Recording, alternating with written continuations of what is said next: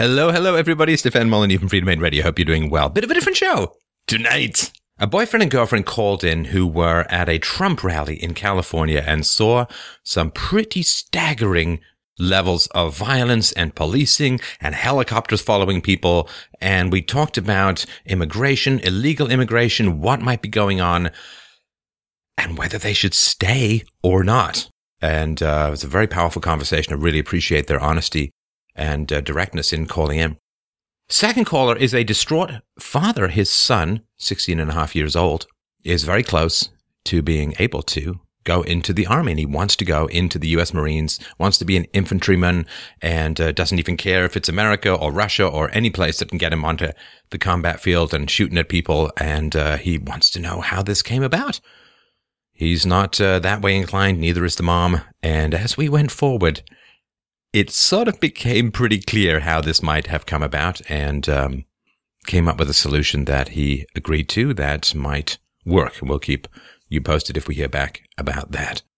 Now, third caller, we were going to talk about Rome, the fall of Rome and modern parallels, but he he identified so much with the young man that was the topic of the last call that we talked about that instead, and how he was able to turn away from wanting a life in the military. And the fourth caller, he wanted to know why atheists seem to be so hostile towards theists. He said, it seems like the atheists, they want to destroy religion and Christianity in particular. Why are atheists so belligerent towards religion? Now, please listen to this one, because I arm Christians against atheists in a way that may be surprising and startling, but which I think can actually help really, really save the world. So please drop by freedomainradio.com/donate to help us continue these essential conversations in the illumination of a darkening world. And you can, of course, use our affiliate link at fdrurl.com/Amazon. You can follow me on Twitter at Stefan Molyneux, and fdrpodcast.com if you want to share the shows. Thank you so much, as always. All right. Well, up first today, we have Nick and Morgan. They're a couple that attended one of Donald Trump's California events and wrote in after experiencing some of the protests outside. So welcome to the show, Nick and Morgan. Hi, Stefan. How's the sound quality? Sound great. How you doing? Great. Hoping to kind of read off what I prepared here, and then we can get started. Read away. All right. Stefan, my girlfriend and I have been tuning in for about 6 months. We have seen the disillusion of law and order in our home state of California and would like to give you an in situ analysis of what we have witnessed happen to our great state. Recent legislation is pending the governor's signature in California that would extend Obamacare coverage to illegal immigrants. This comes after existing law already provides for Medicaid subsidies to minors regardless of immigration status. Currently, illegal immigrants can purchase private health insurance in California, so this law is just step one in a two-step process to eventually subsidize illegal immigrants under Obamacare. We attended a Trump rally in San Diego, California, and witnessed the violence firsthand. We are now seeing threats of violence against whites emerge on social media from friends of ours who have gone full-blown Hispanic supremacists. We have seen firsthand the effects illegal immigration has on our community. Our schools are flooded with low IQ Latino students who choke the resources of our state and yet face dismal graduation and employment rates. We have seen the violence spike in our hometown as the white population has been gradually replaced with low-skilled immigrants who lack the work ethic and community-building skills that made California a once great state. We no longer feel comfortable wearing our Trump gear in public and face the agonizing decision of either illegally concealed carrying. A concealed carry weapons permit is impossible in our county, or staying home in fear, or possibly leaving the state that we were both born in and love. For us, white flight is increasingly becoming what seems the only choice if we ever want to start a family. My girlfriend is the daughter of a first-generation immigrant from Ireland. Her father painted houses and did landscaping to provide for his family in the beginning, and later started his own business. He is now passed and never became an American citizen, though he was a legal resident, and he always remained quintessentially Irish. This really brings to heart the notion of whether immigrants can truly integrate into their adopted nation. Because of this, she has the opportunity to become a citizen of Ireland and thus the EU. This is something we have discussed earnestly, but looking at the situation in Europe, is it just out of the frying pan and into the fire? Our question is, what can we do in our daily lives to protect ourselves and still try to fight back against the invasion that threatens our home? Are we justified in moving if we feel the violence against whites escalates? We are split on whether or not we have a duty to stand and fight for California. Finally, if the worst happens and Hillary Clinton is elected president, what is the next step for our movement? Thank you. Well, thanks, Nick. Thanks, Morgan. There's a lot in, of course, what you've written. The first thing I wanted to mention is I'm not going to advocate you do something illegal. So concealed carry, that's your decision. But understandable. Let's talk about the San Diego rally. I mean, the San Jose rally, of course, is where people heard the most of this kind of stuff, aggression or violence going down. What did you guys see in San Diego? Well, so I'd like to give you kind of just a 2 or 3 minute, just little summary of what happened. And so there's been 4 rallies in California: Costa Mesa, Anaheim, San Diego, and San Jose. San Diego was the least violent of the 3. So sorry about that, but we did see violence. And so I'll just give you the play-by-play. So we got down there to San Diego around 9:30 in the morning. There were no protesters when we got there in the morning. I think they were all still asleep or something. And we went in and we waited in queue for about 2 hours. They let us in at 11. And Donald took the stage at around 1:30 and gave a really great speech. Sarah Palin was there, a few others. It was just I really want to contrast the sense of nationalism and belonging that we felt in the rally versus the really just the fear and the hate and everything we felt when we left the rally. Of course, when we left the rally, how many police officers would you say were in the vicinity, Morgan? Oh, I don't know. 300-400? Yeah, I mean, basically almost 400. No, hundreds, Stefan. I wish we had taken a picture and had the impressions to do that, but they had an article I read. There were 18 different police groups, local, state, and federal, that were there helping out. So there was quite a few people, and I don't know if that has something to do with the fact that we have a Republican governor who took mayor who took that event very serious in San Diego, and ensured that we had a lot of police available to help keep everyone safe. Right. That's kind of my thought on it, because we do have a Republican mayor versus the Democratic Hillary supporting mayor in San Jose, but there were hundreds of police officers in tactical gear, riot gear, combat shotguns. And there were about 30 people arrested. People were pepper sprayed. But what happened when we left the rally is, there was basically just a flanking line of police officers that guided us around the corner of the building away from where the protesters are. And what we did is we went back to our car. And we wanted to go and look at the protesters. Of course, when we got out, I should have mentioned this, there were hundreds of protesters when we got out of the rally around, 3 p.m. And, I would say it's probably about 80% Hispanic, 10% white, maybe 10% black, just to eyeball it. But, we saw everything you've seen on the media. We saw Trump as Hitler. We saw kill Donald Trump. We saw, make California Mexico again, stuff on Hispanic supremacy, the whole gambit just of anti-American, anti-white stuff coming from them. But what we did is, we wanted to go and kind of see the protesters firsthand. And we had to wade, again, through dozens and dozens of police that were blocking off the area. But we made the decision to take off our Trump gear, our hats and all that stuff and put it in the car because we didn't want to be targeted. And honestly, I think that plus the massive police presence, unlike anything I've ever seen in my life, is the only reason there wasn't more violence. Because when we actually got to the line of protesters, again, they were surrounded by, literally cops practically arm in arm, just a huge line of them. But these people were angry. They were screaming, they were shouting, they were throwing things, they were shouting at the cops. They were, saying "fuck Donald Trump." I mean, that was pretty much their chant: "Fuck Donald Trump, fuck Donald Trump, fuck the troops." We saw one guy was wearing his, he was wearing a military T-shirt, and we saw people throw stuff at him. And, we kind of walked around this, and what we saw is basically a clash between the Bernie or the anti-Trump supporters and the Trump supporters, and they started throwing stuff at each other.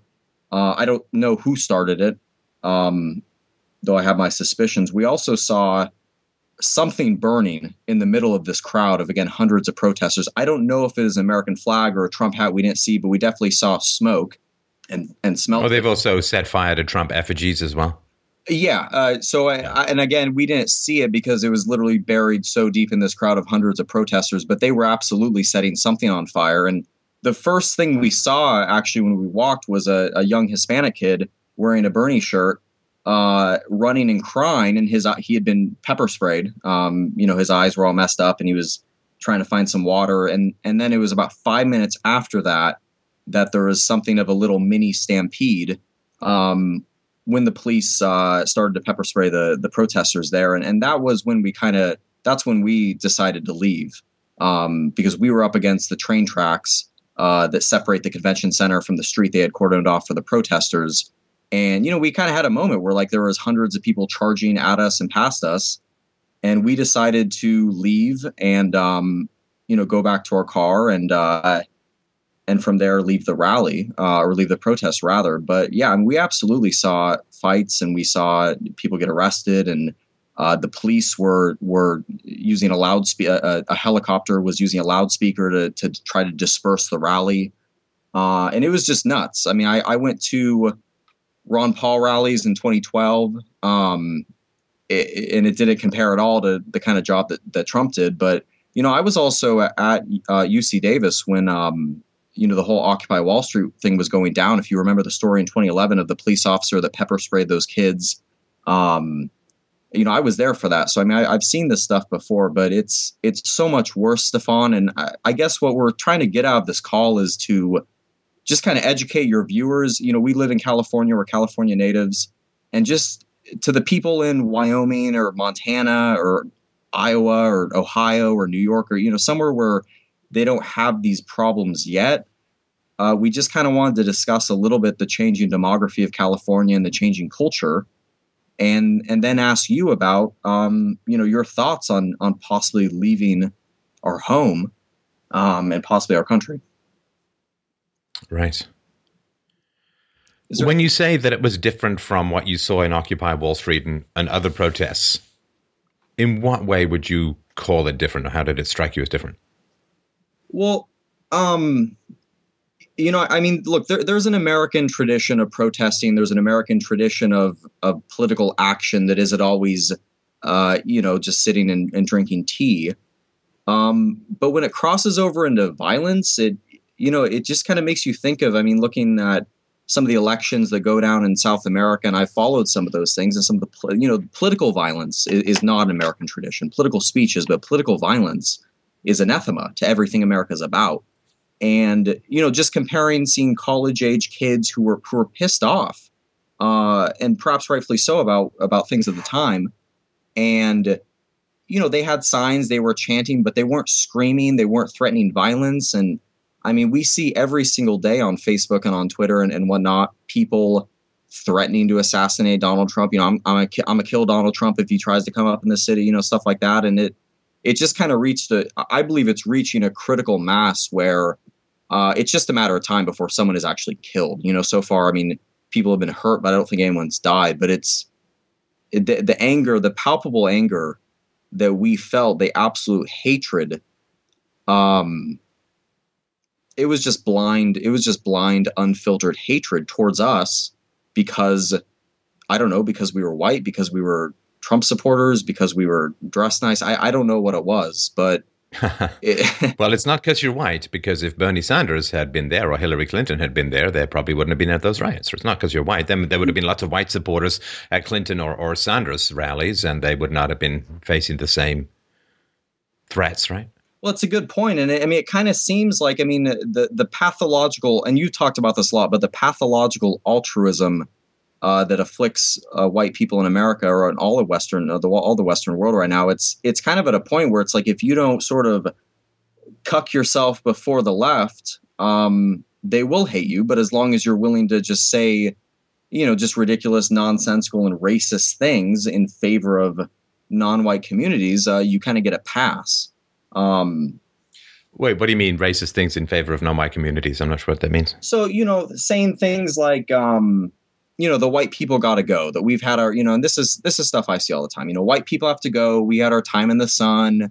But, at the end of the day, all we did was just rape the resources of Africa and Asia and South America. And now it's karma. I'm sorry, go on. It's karma. It's karma. I mean, you get a lot of this karma stuff. Like no one ever says to the Japanese, well, Hiroshima and Nagasaki atomic bomb drops were karma for what? The rape of Nanking plus the attack on Pearl Harbor. They don't say that's karma for them, right? But for white people, anything bad that happens to white people, well, it's karma, which is a low IQ way of saying, fuck you, I don't care about the ethics, right? Yeah, no, you're absolutely right. And it's a double standard unlike any I've ever seen. And I mean, obviously, a lot of people are aware of, gender double standards and things like that. But the racial double standard that's emerging, or perhaps not emerging, but maybe reaching a wider audience. What worries me is that, white people, they're about 50-50 on this. I feel about half the people are kind of waking up and they're recognizing that we need in-group preferences and we need to be consistent. But so much of the hate speech it's coming from white people against other white people. Sure. I mean, the greatest racism against whites comes from whites. Yeah, it does. And, there's a few other thoughts. Morgan, do you want to add anything to that? We were also hoping, Stefan, to maybe share a couple of California. Wait. She was. Did she want to add something? Oh, I'm sorry. She was shaking her head. Sorry. I didn't. Okay. The only thing we didn't really talk. I mean, we talked about how the protesters at the rally were significantly Hispanic, whereas inside of the rally, and this was also Memorial Day weekend, there was I was actually surprised at how diverse the people that we met in there were. We saw. You mean in the audience of the Trump rally? In the Trump rally, yeah. I mean, there was a big group of, Chinese Americans for Trump. There was girls in hijabs, and there was a very big military presence for veterans. And I mean, the veterans, they were Hispanic, they were Black, they were Indian, from all over. And what surprised me was, because this event was specifically to recognize veterans, there was a big area grouped off for veterans. There were signs spreading positive messages, remembering our veterans and stuff like that. And that outside in the San Diego community, which has a very large military community, that there were people protesting not just Trump, but also saying negative things about the military and throwing things at military individuals that had Trump gear when they were leaving, and literally screaming things like I'm sorry, but fuck the truth. No, say it. It's fine. That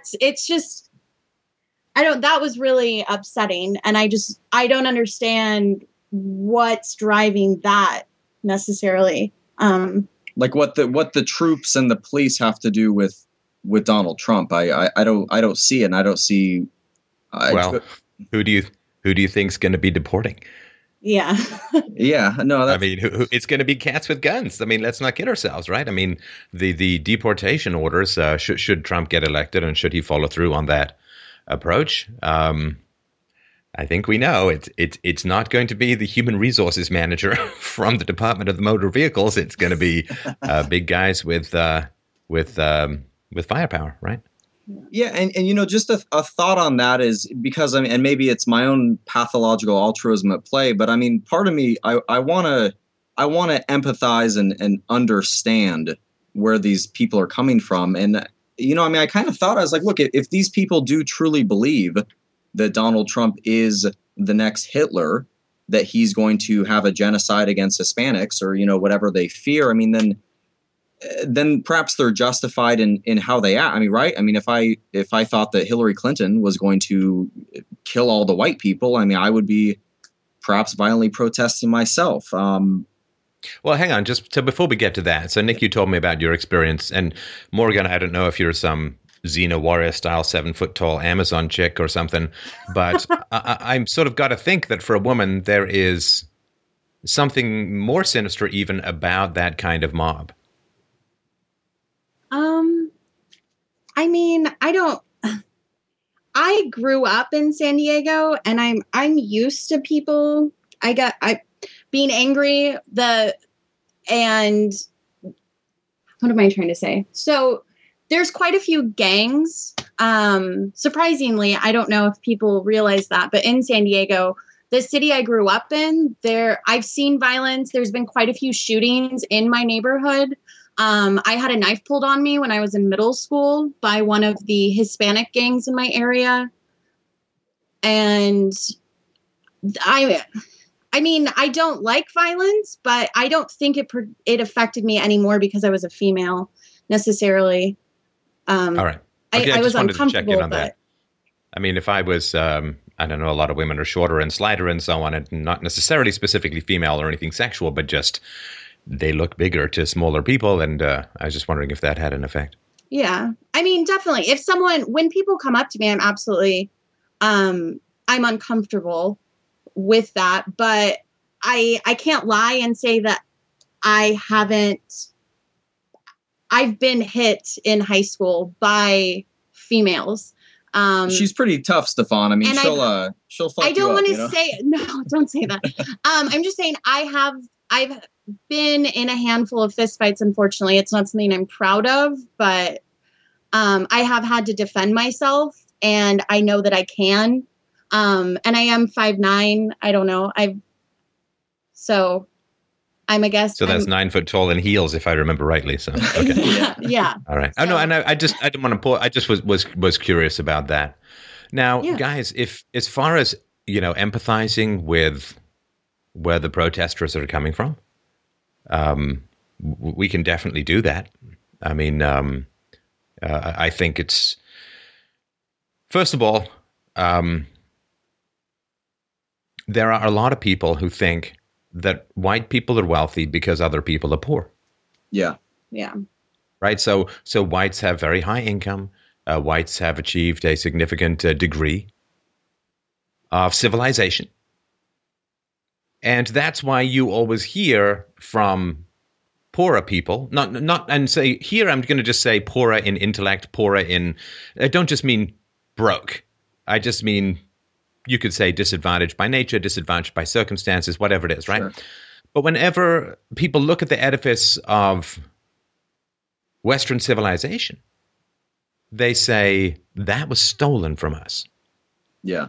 It's mine. Welfare is Robin Hood for a lot of people, right? Welfare is taking back what was taken from, right? And of course, for a lot of Mexicans, I mean, the white conquest of southwestern states, right? California, a couple other states. Well, that's just a brief incursion that needs to be driven back, right? Sure, and we're seeing a resurgence. I mean, I just want to say we absolutely loved your video on Judge Curiel. It was literally the best reporting on the issue I've seen, and I've been looking this up for weeks now. I mean, you got every single point in there, so great job. But the La Raza, it's a real thing here in Southern California. And I mean, there are people here that do want to drive out the whites, that want to kill the white people, and reclaim. I mean, that's sort of what it is. They want to reclaim what they feel was stolen, not recognizing that, I mean, if they have no more of a claim to that land versus, say, Native Americans than white people do. I mean, if you want to look at it that way, so it's illogical on the surface. But then also looking, it's like, just something I was thinking about when we're dealing with anywhere from 11 to 30 million illegal immigrants. 49% of those are from Mexico, and 76% of those are Hispanic. So it's, it's a predominantly Mexican and then Hispanic issue. But, these people, they're not I've been to Mexico, and Morgan has. I mean, they're not leaving the beautiful tropical climate and the beaches and the rolling hills. I mean, they're fleeing a corrupt government that doesn't work and that's dominated by the cartels, and they're leaving a sick, cancerous society. And then coming here, and what's so unfair, Stefan, is, again, it's an 80-20 rule, like with many things, but, we have Hispanic friends. We know Hispanic people that are high IQ, smart, hardworking, based, if you want to look at it that way. I mean, conservative, so to speak. But those people are hit very hard because they left. And I feel the same way about Muslim immigrants that we know. But they fled their third world country to get away from the other third worlders, and now it's coming with them and destroying their community. And we've seen our neighborhoods in California get wiped out, and we've seen what happens when you go from an 80% white city to a 50% white city to a 30% white city. And we've seen the civilization that Hispanics build, and it's not a very good one, at least not compared to what we had before. And I mean, the founder of, we didn't have this at the time, and thanks for the very kind words about the presentation, but Mike should take the lion's share of that credit. But the founder of Judge Curiel's legal group, whites should go back to Europe, California to be Hispanic state. That's what he wanted. Yeah, we read that. And yeah, I've read other things that guy said, even worse things about violence, promoting violence. And it's, what do you think about the double standard of how? Well, hang on. Let's before we get onto that, let's just do a little bit more of the sort of understanding where they're coming from.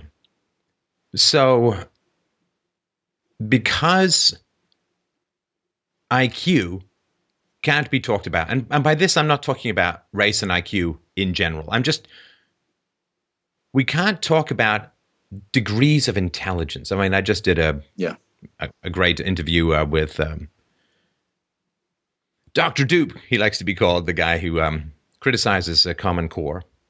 And he's saying, there's this, everyone's got to end up in the same place, When I was a kid growing up, there were 3 streams. There was basic, advanced, and I can't remember, super or something like that.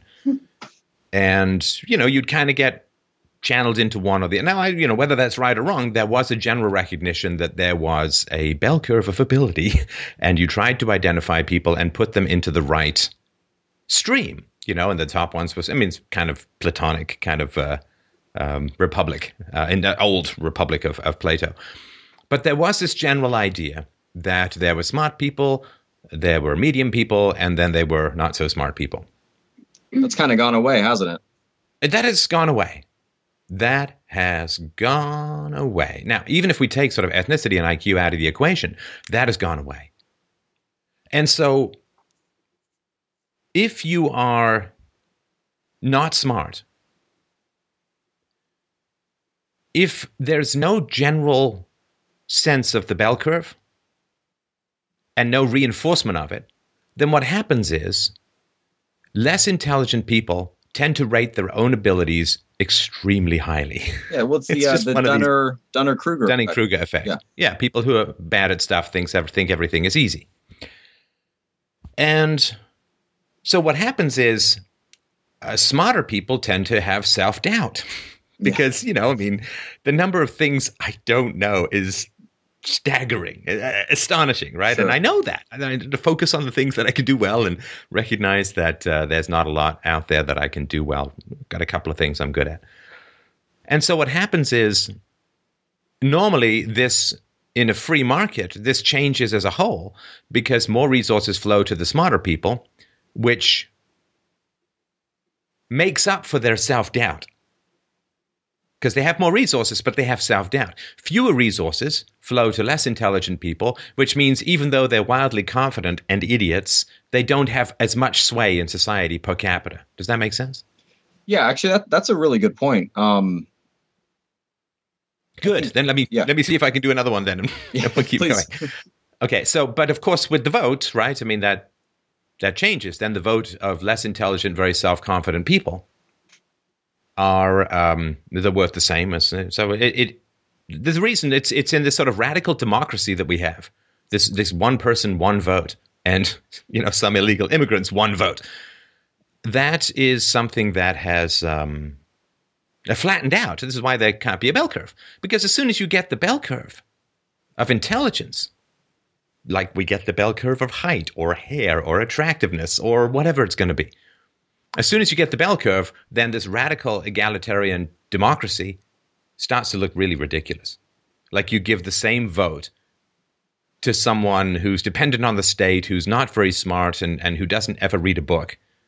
You give the same vote to someone who's got, a PhD in political theory or whatever it's, whatever you can come up with that makes them more of a specialist. And that doesn't make any rational sense at all. Now, the free market, again, takes care of this by constantly shuffling resources to those who are the most productive in serving people's needs in society. So, it's constantly moving things around.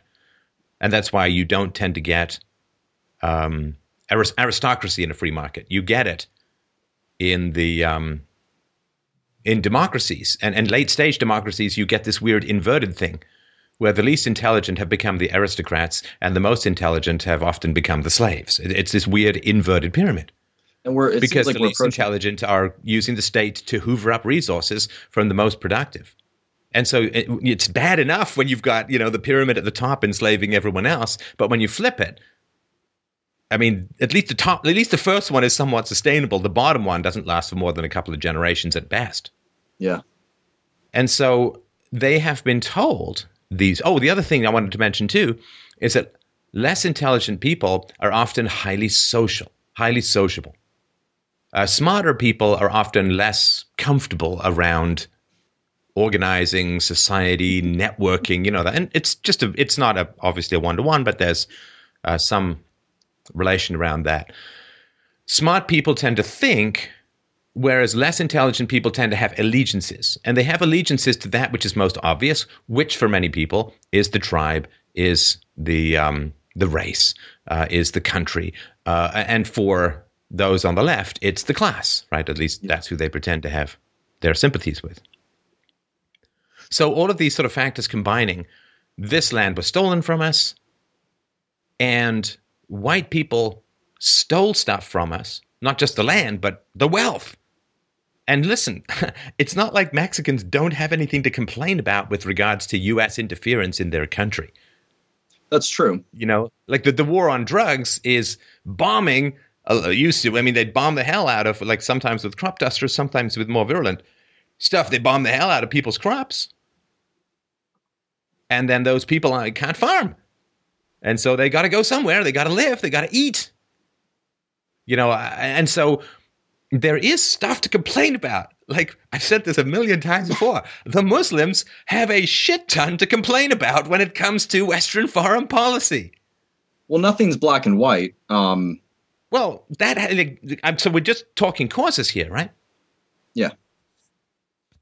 So this massive interference in other countries' affairs that the Western countries, and in particular America, in particular in Central and South America, it's bad in the Middle East and it's bad there too.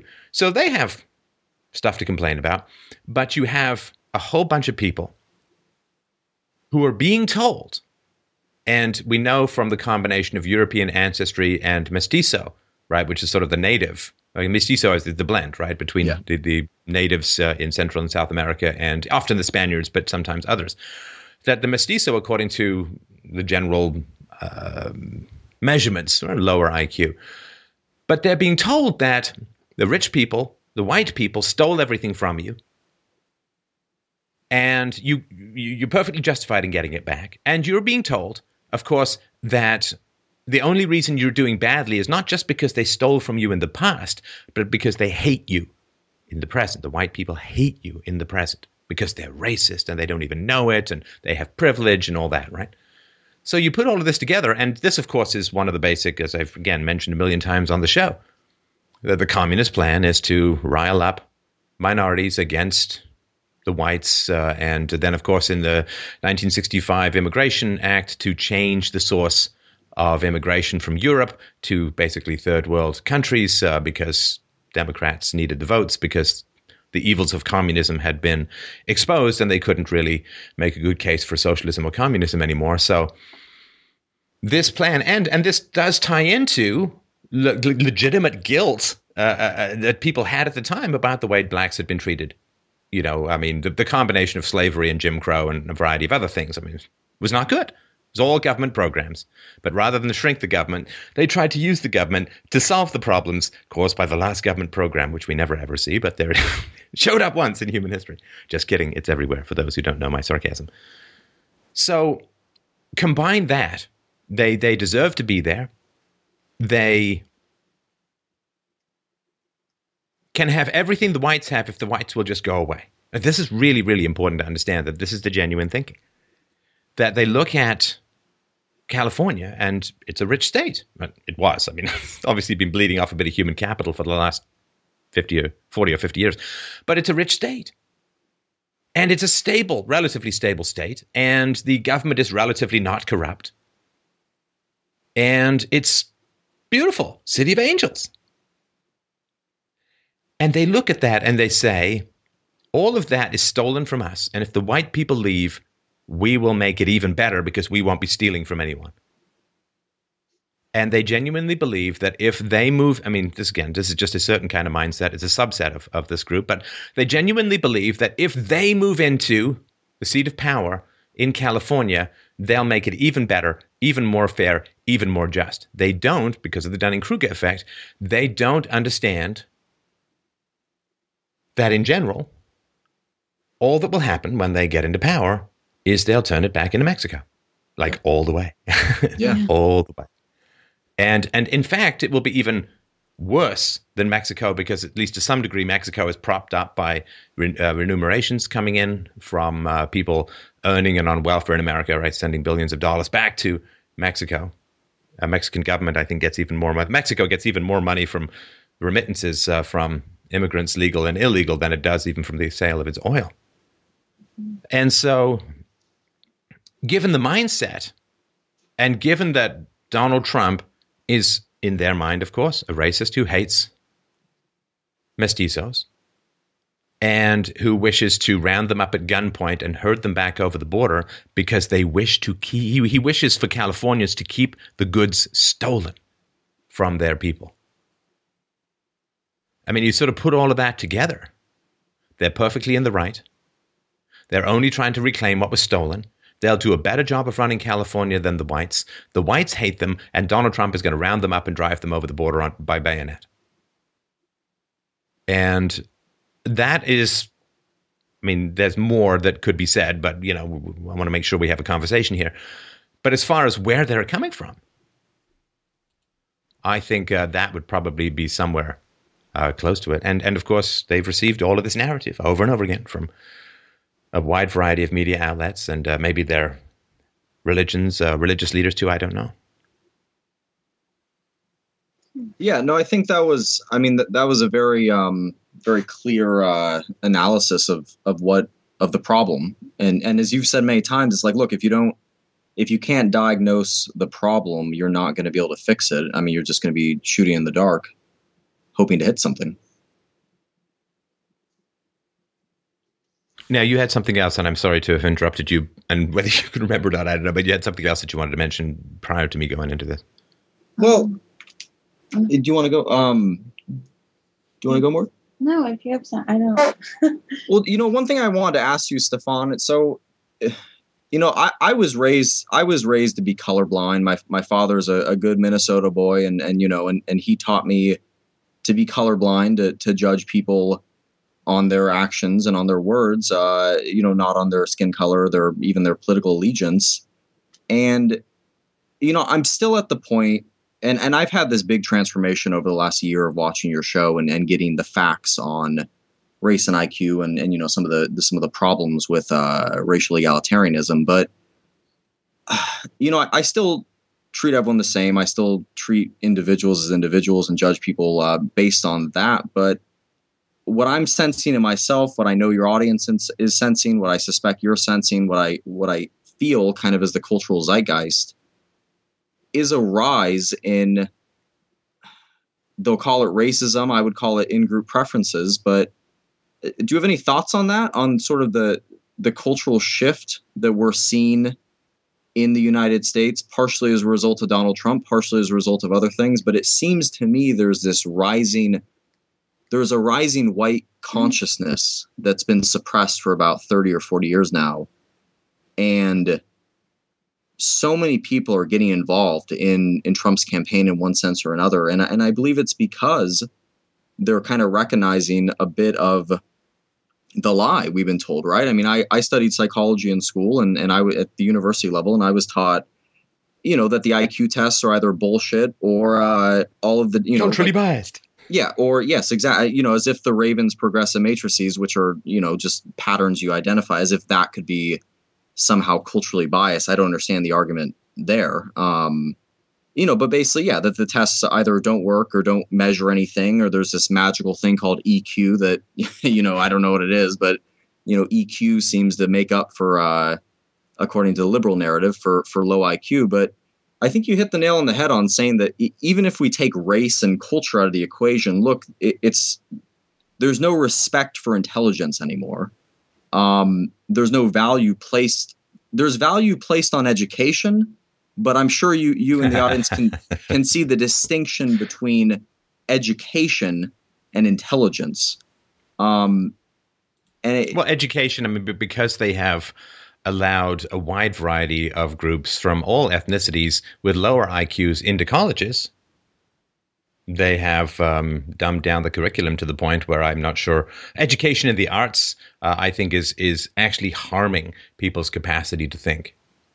I mean, I view someone like if they've got a PhD if they have some sort of undergraduate degree in some really squishy lefty social justice warrior nonsense, I assume that they have less of an ability to think than the waiter at the local Arby's or the waiter at the local Denny's. Or Arby's and waiters, but and there is a sort of an example that people who studied economics in college knew less about economics a year or two after they graduated than people who never studied it at all. Yeah, that's a good point. There's so much in higher education. I mean, in the sciences and in the STEM, it's less so, but still there. But in the arts, I mean, there's so much misdirection and programming and brainwashing, I would argue these days, that it's harmful to people's thinking. Morgan, do you have any thoughts? Kind of, because I graduated college a couple of years ago, but Morgan's actually still in school. Do you have any thoughts on? Well, I don't know. I was a theater arts major for quite a while, and that was just sort of. Wait, hang on. Nick, you're involved with a woman who directly comes with drama. No, I'm kidding. Want some drama? I'm here. All right, go on. But I don't know. I definitely. What are you studying now? Well, now I'm getting my bachelor's in accounting. So it's a little different than theater, but I was studying theater, musical theater specifically, for about 4 years. Who's your favorite? What's your favorite musical? Well, Sutton Foster is my role model. Thoroughly Modern Millie is one of my favorite musicals. I was Millie a few years back, and I like to tap dance. And anyway, I don't want to go on. Let's do a duet. I'm just kidding. But I definitely she's bright red right now. She's blushing. I definitely enjoyed the arts, and I mean, I did a Shakespeare conservatory for 2 years, but I don't think those are the classes that I had issues with, not the actual art classes. It's more like I took a female studies class. And right off the bat, I just got a horrible vibe from my teacher, who pushed on the very first day of school, pushed the victim idea, of how women and minorities, and I looked around and everybody was a woman, and there were a few minorities that were males. And the token white guy looking to get laid, but there wasn't even a token white guy. There wasn't even one. He's into danger. Danger gives him a hard on. Because that's a dangerous place to dip your wick, I'll tell you that. But I ended up. You know what? Class. I didn't choose it. She'll say, anyway, go on. Yeah. But those few classes that I had signed up for, thinking, oh, I remember considering myself a feminist 3-4 years ago and wanting to take this class to fulfill a requirement and just out of interest. And within the first 2 weeks, realizing this is not where I want to be. And the agenda that my teacher is pushing does not align with anything I see as educational or even correct. So I stopped taking those classes. Well, yeah. And I mean, the basic reality behind that is whoever you exploit, you have to dehumanize. Yeah. Yeah. I mean, this is why the slaves are considered to be subhuman. Yeah. And dangerous and violent. And because there's a lot of exploitation of white males in current society. White males pay a huge lion's share of the taxes, and women and minorities are taking taxes out. And so women and minorities need to dehumanize white males in order to exploit them. And that's, whoever you exploit, you also must control through hatred. And you must teach them to self-loathe. And this is general human farming, but I just wanted to sort of mention has a lot to do with, I think, what goes on there. Yeah. When there's definitely, I feel that white people, unfortunately, even females that I know, but I have all brothers. And do you like them? My brothers? Yeah. Yeah. Well, I love my brothers. Okay. So it's a little hard for you to get into the patriarchy, exploitation, rape culture stuff, right? Absolutely. I love my brothers. And it just seems though their success, they don't get to take credit for any of their successes. And it's just assumed that somebody handed something to them, and it just isn't celebrated as much. But there is white privilege. It just has 2 letters. There is white privilege. And above white privilege, there's East Asian privilege. And above East Asian privilege, there's Ashkenazi Jewish privilege. It's called IQ. Yeah. Sorry, it's just nobody's fault. The only thing that I can say to cultures who don't have it is just think of how much suffering white people and East Asians had to go through in order to have less intelligent people weeded out of the gene pool for the last 75,000 years. It wasn't a fun ride, but that's the outcome. So they're sort of grasping at something, like there's some unreal magical advantage that these people have. And it's like, well, yeah, I mean, there is black privilege in certain fields as well. And there's Asian privilege in certain fields as well, not just to do with IQ, but just to do with reflexes and so on, right? So, and there's white IQ, Northern European IQ when it comes to powerlifting. And, you go on and on and on, right? So there is a kind of white privilege. It's not cultural, if that makes sense. Well, no, we talked to John Entine about that. People can watch that stuff. But sorry, go ahead. No one, I don't hear anyone talking about the NBA or the NFL. I don't see anyone talking about the underrepresentation of whites, Hispanics, and Asians in basketball. I mean, it's not. Well, if they do, yeah, but if they do what they say, a lot of them is, you see, because blacks are barred by white privilege from going into intellectual fields, they are forced into the ghetto of student athleticism, whatever it is, right? But yeah, you can always create a narrative. I mean, human beings are fantastic at creating narratives because narratives are so profitable. And I'm going to shoehorn this in just because it's really important, and I'm sorry to use you guys for this, but there has just come out of political science one of the jaw-droppingly epic corrections. It's called the epic correction of the decade, and I'll just go over it very, very briefly. Please do. The American Journal of Political Science. So a couple of years ago, this journal published a finding which liberals just basically had ookie-cookie orgasms over.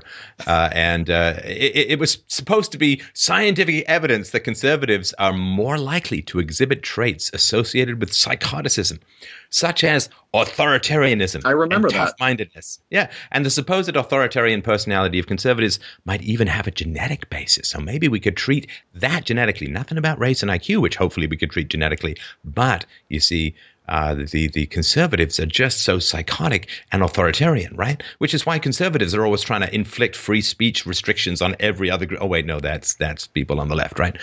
So anyway, I won't get into much detail. We'll put the link in the low bar of the video and in the notes to the podcast. So basically, they said people higher in neuroticism tend to be more economically liberal. What is intriguing about this relationship is that it's in the opposite direction of what past theories would predict. That is, neurotic people are more likely to support public policies that provide aid to the economically disadvantaged. And the authors regret that there is an error in the published version of Correlation, Not Causation, the relationship between personality traits and political ideologies. The interpretation of the coding of the political attitude items in the descriptive and preliminary analyses portion of the manuscript was exactly reversed. Was exactly reversed. Well, Reversed. Reversed. How is that possible? Well, How Stefan, is that? Like that's like for years sending out beer bottles with the wrong arrow around for the twist off, and nobody notices. And of course, it was not checked because it fit the liberal narrative and so on. I mean, this was used. I read this years ago. Oh, you see, this shows conservatives are psychotic and crazy and authoritarian and all that. And of course, the liberals were like, "Yeah, we always knew that."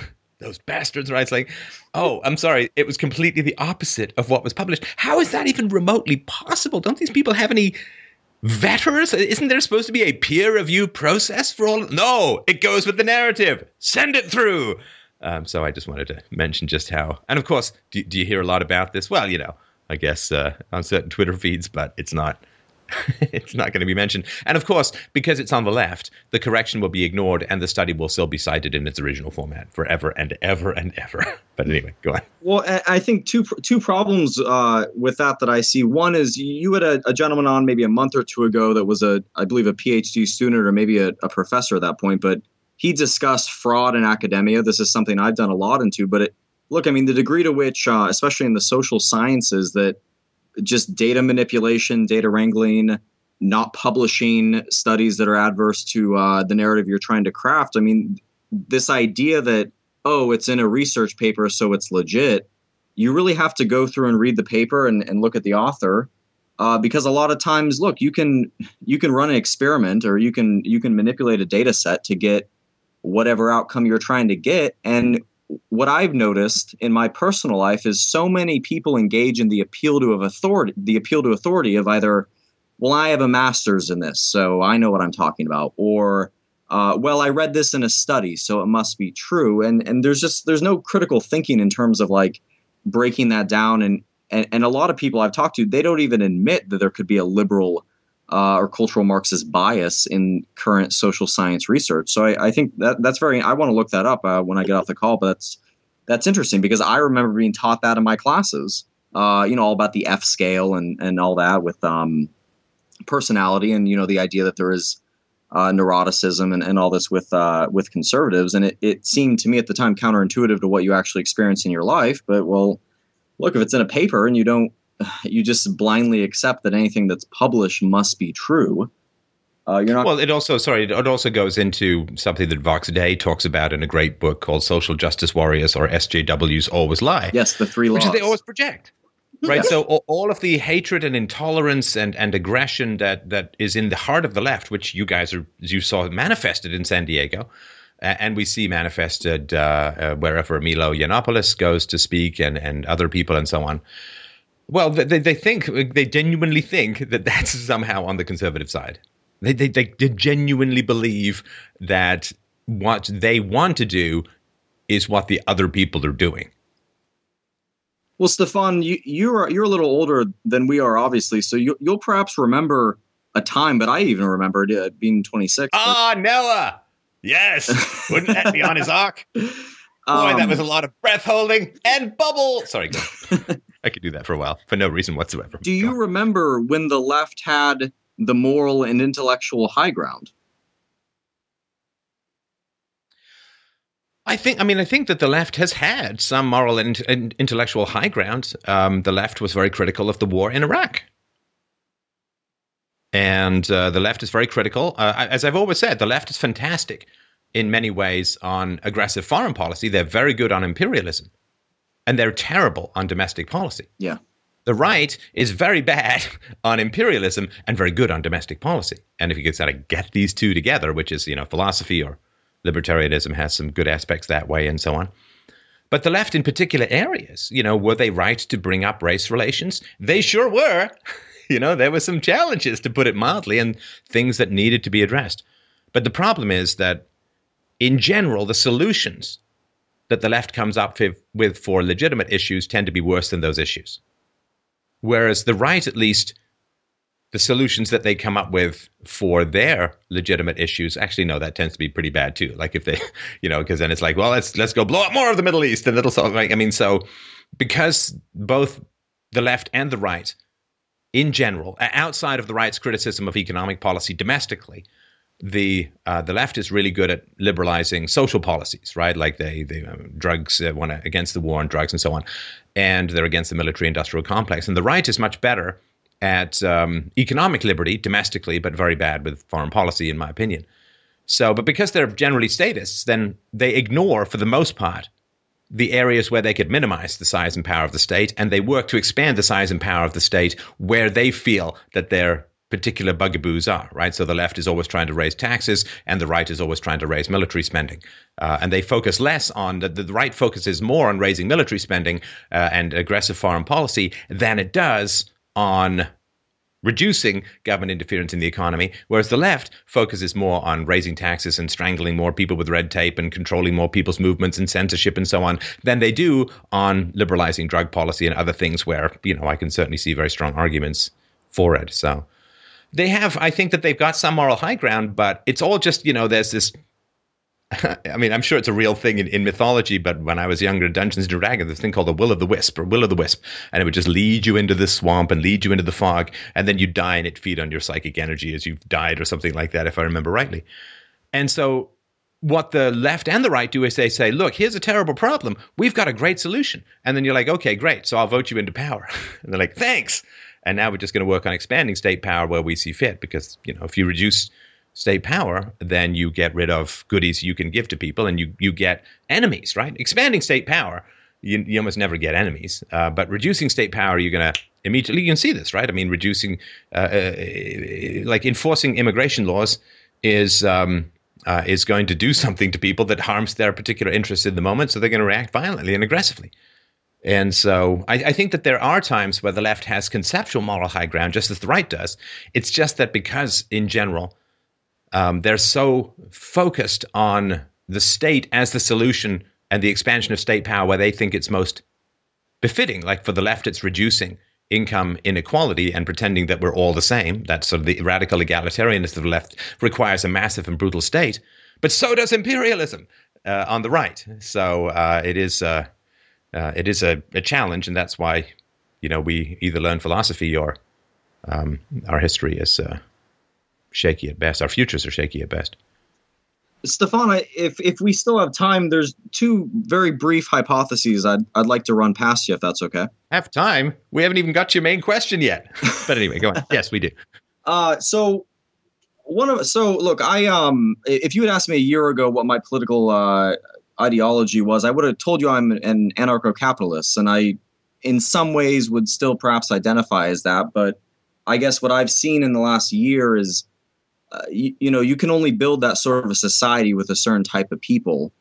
And, when I look at, communist ideology and, the idea of the rise of capitalists leads to revolution and blah, blah, blah, I almost have this idea that perhaps nationalism, conservative nationalism, maybe even fascism is what some would call it, but I'll call it conservative nationalism. But perhaps nationalism can lead to the type of society that adopts libertarianism, and in turn that could eventually lead to an anarcho-capitalist society that I feel people like you and me would sure love to live in, but recognize it's impossible in the current year.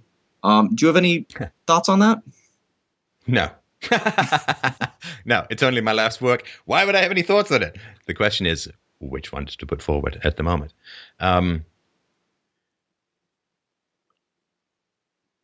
In order to get a free society, we need peacefully raise children.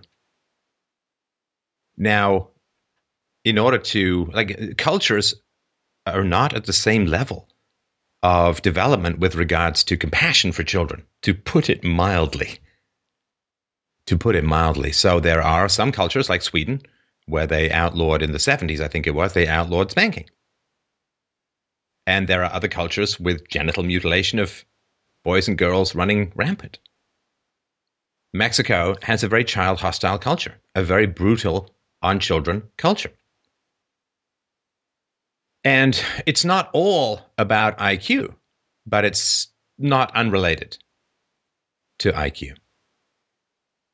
In a low IQ society, aggression is a strength, and empathy is a weakness. So if you live in an aggressive culture, raising your children peacefully is setting them up to fail in many ways, right? Because they're going to get taken advantage of, bullied, pushed over. No, they'll never eat any lunch because other kids will get their lunch money or whatever. Now, if you live in a more child-tolerant, child-friendly culture, which the West has been struggling towards, and I refer people to the work of psychohistorians, psychohistory.com. I've got The Origins of War and Child Abuse and so on, which I've read as an audiobook, and people can get at freedomainradio.com/free, written by Lloyd DeMoss, read by me with his permission. And the West, for the past couple of hundred years, has been staggering and struggling its way forward to more child-friendly aspects of things. And so you're going to have to create a free society somewhere. And where do you want to create it? Well, you want to create it in an environment with the most child-friendly people around. Now, if you're going to bring in people with an IQ of 85 who've all been raised brutally, is it going to be easy to get them to a child-friendly state? No. No, it's going to be, I would argue, at least in any reasonable time frame, completely impossible. Yeah. Not just hard, impossible. Now, if you already have, if you wanted to create a free society, you would try and go to the most child-friendly society and work to improve their parenting.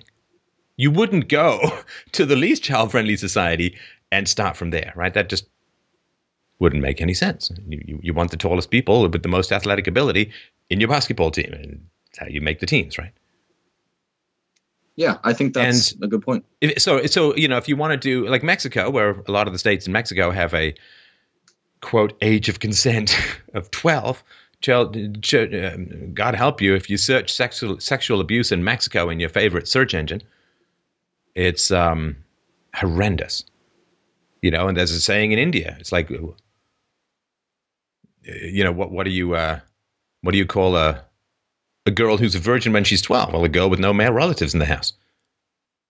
It is a brutal culture for children around the world.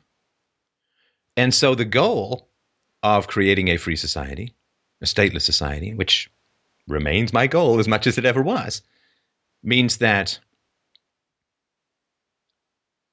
you have to have the most child-friendly cultures aggregated together. And America is slowly becoming a more child-friendly culture.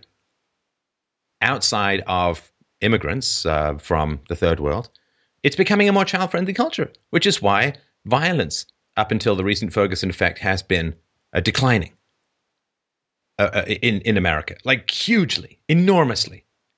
It's what we don't often see. But as spanking has gone down, just as I predicted more than a decade ago, as spanking has gone down, as aggression against children has gone down, violence has also dropped enormously across the board. So if you want a free society, you need a geographical area with a child-friendly culture. Now, in a free society, there is a natural security in that child-unfriendly cultures will really not succeed in a free society. They're too volatile, they're too aggressive, they're too traumatized, they're too damaged, they won't succeed. And so they'll either find a way to adjust or adapt, or they'll go back to wherever they came from. So right now, given the progress that America was making, and listen, I don't think it's all accidental. I mean, psychologically deep down in the sub-basement of the human soul. I don't think it's accidental that just as childhood is beginning to improve, the powers that be are inviting massive amounts of traumatized people into child-friendly societies. See, I don't think it's an accident that as violence goes down in America and other countries where more child-friendly child-raising practices are occurring, I don't think it's an accident that governments who become more and more unnecessary and more irrelevant, and they have less and less to sell. If people start raising children well, those children will not become criminals. They will not become violent. And therefore your fear of criminals and violence diminishes enormously. So then when you say, well, we need this government to protect us, from what? Terrible families are not now these hellish ovum factories churning out through satanic vaginas super predator after God knows what, right?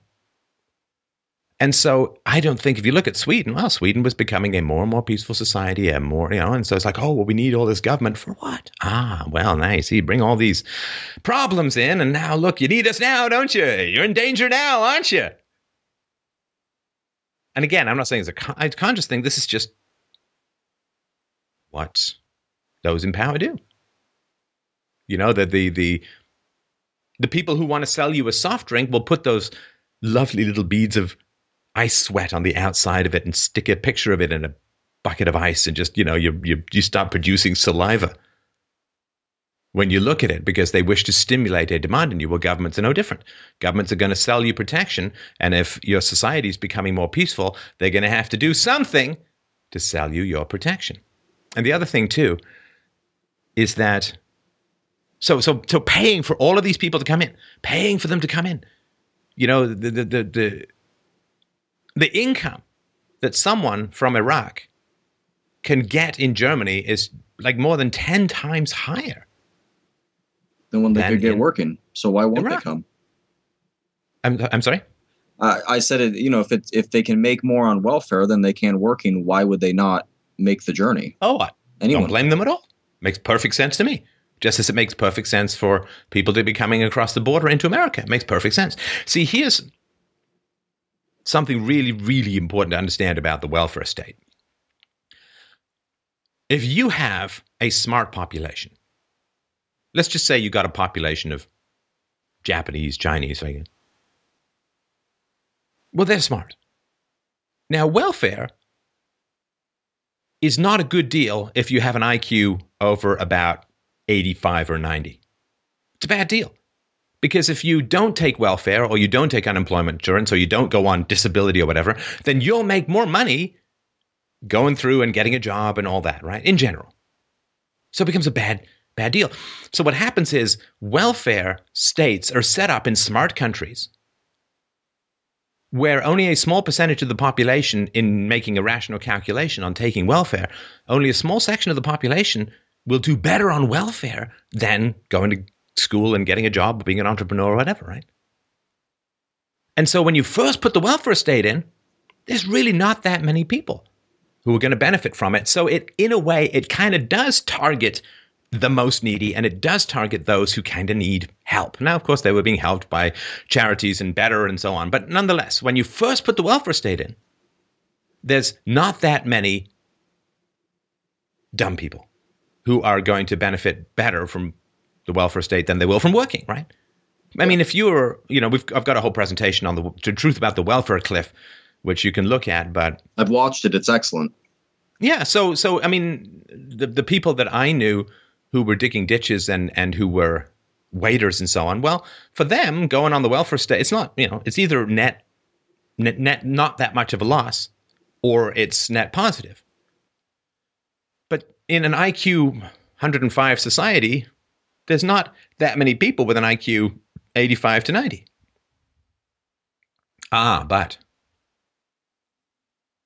But when you start bringing in populations, and look, we can chalk it all up to environment if we want. It doesn't matter whether it's genetic or not.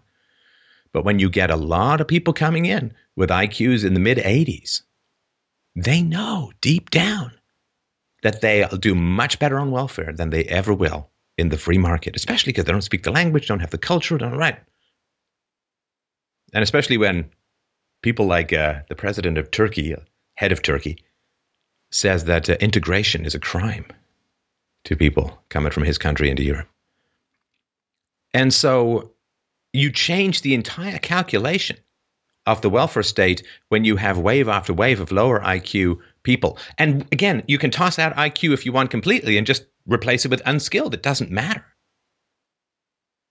If you go to a country, you can't speak the language. There's no welfare state. You can't speak the language. You don't have any job skills that people need. I mean, you might couch surf for a little while, but at some point, you either have to really buckle down and learn the language and get some job skills, or you got to go home. And that's the way it worked in America in the 19th century. A third of the people who came to America said, sucks, I'm going back.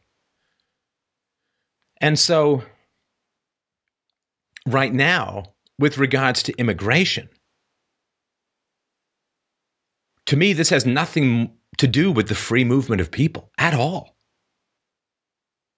Any more than if you pay someone to throw a fight that has something to do with honest sportsmanship. Because people are being bribed massively by the government to come into a country which guarantees that the lowest IQ people have the highest incentive, or the lowest skilled people have the highest incentive to come in. And so immigration right now is a big, giant government fix. It's a big, giant government program. People are being paid enormously relative to their local opportunities. They're being paid enormously, being bribed to come into a country and being bribed to stay. Now, why? Because, well, the Mexico wants to send its people, so they'll send money back. Because there's nothing a government loves more than getting money without having to provide services. I mean, if you could open up a restaurant where people would pay you for meals and you didn't have to serve them a meal, you'd make quite a lot of money. And of course, only in the world of the state can this be even remotely possible. But the Mexican government wants to send its people, of course. It doesn't take more than a moment's thought to realize their particular self-interest in this. They don't have to provide roads. They don't have to provide healthcare or electricity or water or anything, because people are over there shipping money back, which they can tax, which they can get a hold of, which they can identify, which they can target. It's wired. They've got records. They know where it's going. Boom. Beautiful. Beautiful. I'm opening a hardware store and people are going to pay me $1 million a month. Are you going to sell them any hardware? Nah. They're just still going to, I mean, this is the course, right? I mean, who wouldn't want that business model? Well, then you look at, sorry, go. No, go ahead. I was going to say, you look at Mexico. I did some research on this before the show and for other things I'm doing, but the country, Mexico, only spends about 11% of its GDP. The government only spends about 11% of its GDP. You compare that to almost 30% for America, and you look, and there's virtually no social services in Mexico. Virtually all the money is being spent to fight the cartels. And yeah, I mean, to be fair, of the 11% that they spend on providing local services, about 9% of that is cremating all the headless bodies rolling off the highway. So it's you're a not wrong on challenge. that. But I mean, I would almost look and say, look, the remittance payments, which I wish I had the number in front of me, but I know it's in the tens of $23.6 billion. Yeah, I was going to say in the tens of billions, but that in many ways that is the social security insurance of for the state of Mexico. And then you look, Morgan, do you want to talk a little bit, because I know you're passionate about it, but about the abuses of the healthcare system in California? Oh, I just So one thing that probed us to email you actually last week was with the Obamacare,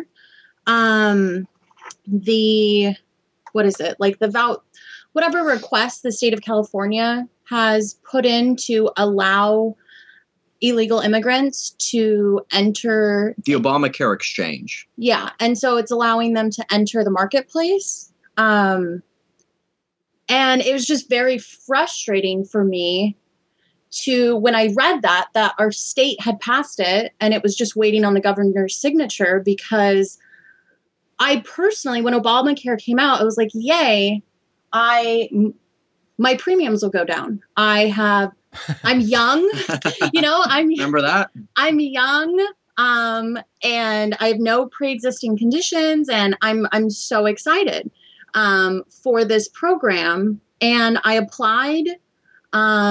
The year I applied, I made $17,000 the previous year, and wow, that puts you in like 0.1% of theater graduates. So good job. Well, do you still have both your kidneys? Sorry, go ahead. Well, I worked full time all through school, but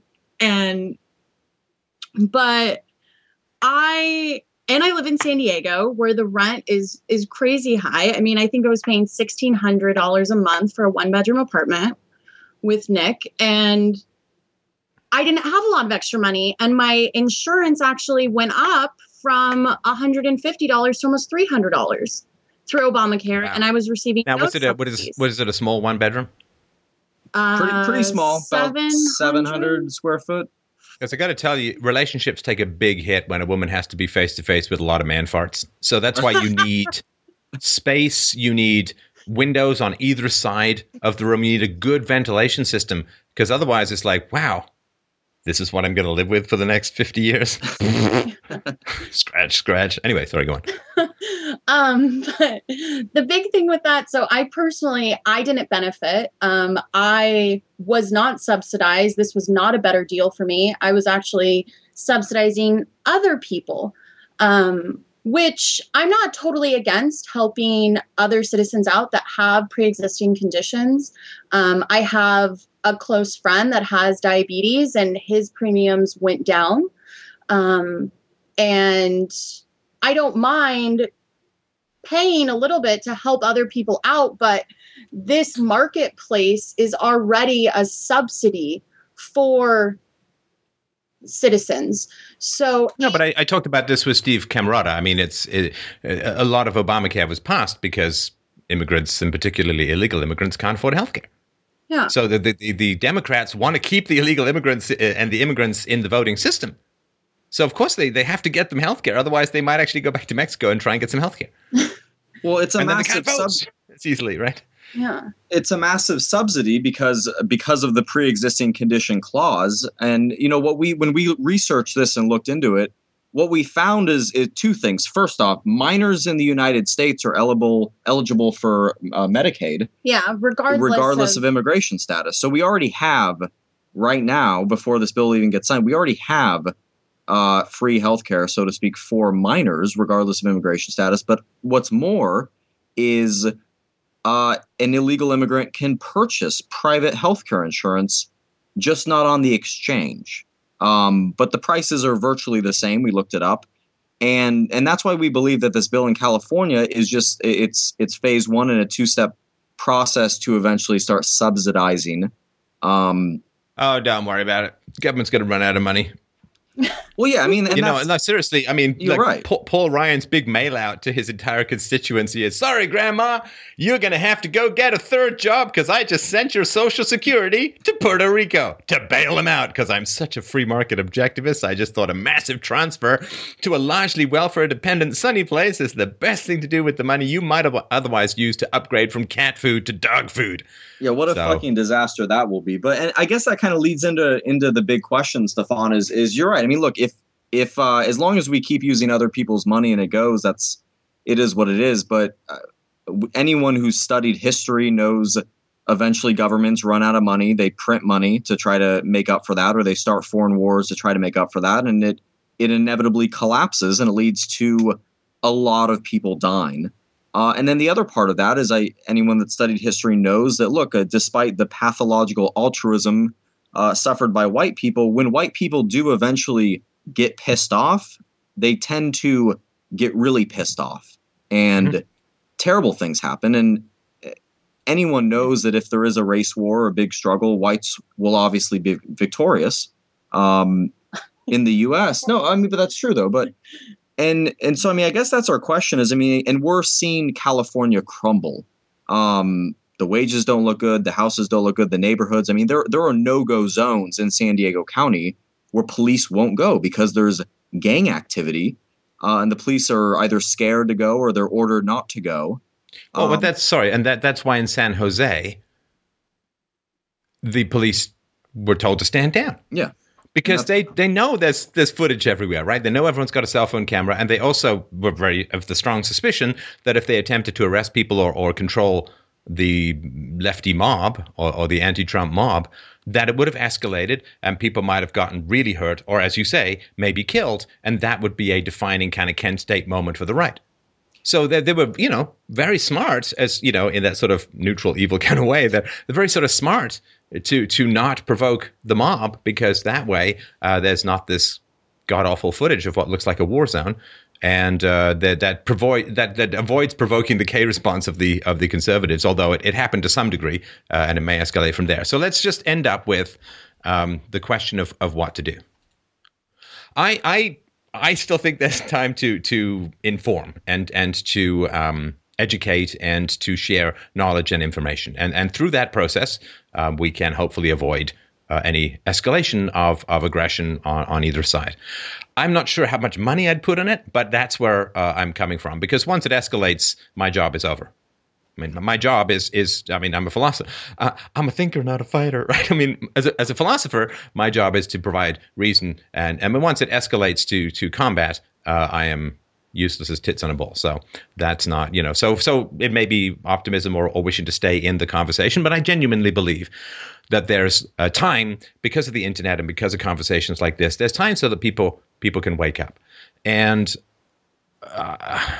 I've also made this case before, you've heard it before, but I feel like I can't make it enough, that there's something unique and great about the West. The child-friendly cultures that are evolving, the women egalitarian cultures that have evolved, maybe gone a little bit too far the other way, but there is something unique and wonderful about the West, and that's why people come. That's why people come to the West. They want the West to be the West. That's why they come to the West. Like you don't go from Scotland in February to the British Virgin Islands and bring cold Scottish rain and clouds with you and walk around like you're just in. You go there because you want some sunshine. Where you come from is not warm. And so you go to visit places or you go to live places because you evaluate them and you like what they are, and then you go there. And to destroy what the West is to betray the people who've worked very hard to get there. From every ethnicity, every race. I mean, people who work hard to get there to the West. And so the West doesn't have the right to self-destruct no matter what, but also out of regard to the immigrants and what they've, sacrificed and the dangers they've gone through and all of that. So the West has to at least stay the West or continue along the path of the West, which is, separation of church and state, equality before the law, stuff that we've lost track of and we need to resurrect. Now, as far as, what you guys should do, obviously, if you guys get married and have kids, which I hope you do, then I don't think you can send them to government schools. I mean, very easily or very, if you have any other alternatives or choices or options. And I did just read this great study today that in England, they did a study of thousands of women and found out that 6 out of 7 housewives are very satisfied with their lives, but less than half of the working women surveyed were happy with their lives. So just sort of wanted to point that out, that being a housewife seems to be a pretty good ticket to happiness. And, if that's the case, and maybe unschooling or homeschooling or whatever it's going to be, private school or whatever. But so I wouldn't put yourselves in any danger. And look, if you're in a situation where you feel afraid to walk the streets, that's no way to live. Now, does that mean you have to leave the state?